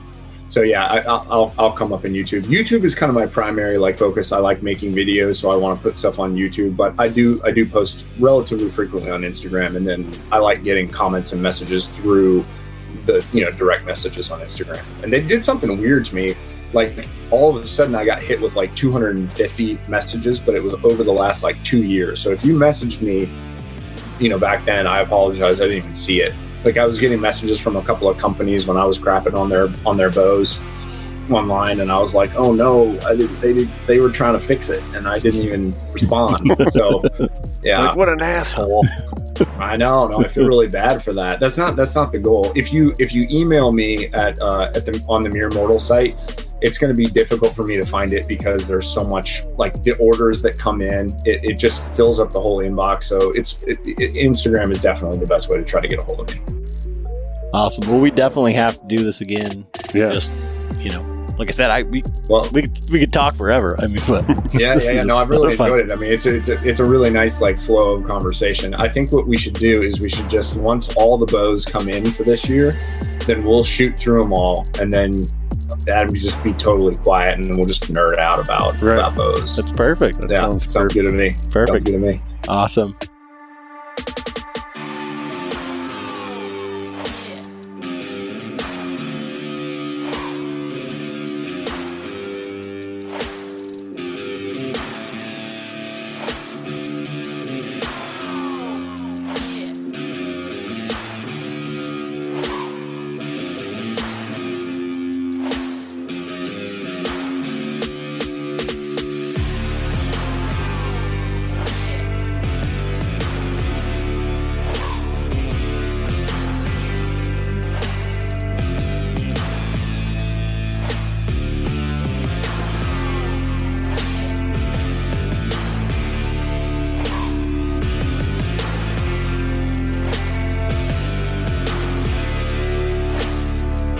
Wild Country. Rules were not created by man. Don't miss Wild Country, Wednesdays from 7 to 11 p.m. Eastern. Presented by Primos. Speak the language. Waypoint TV, the destination for outdoor entertainment. A life that has the stories to back it. A life to be proud of. It's a Winchester life. Yeah, baby. 6'8" Western. Oh, mule deer, baby, right there. Tune in every Tuesday at 7 p.m. Eastern on Waypoint TV.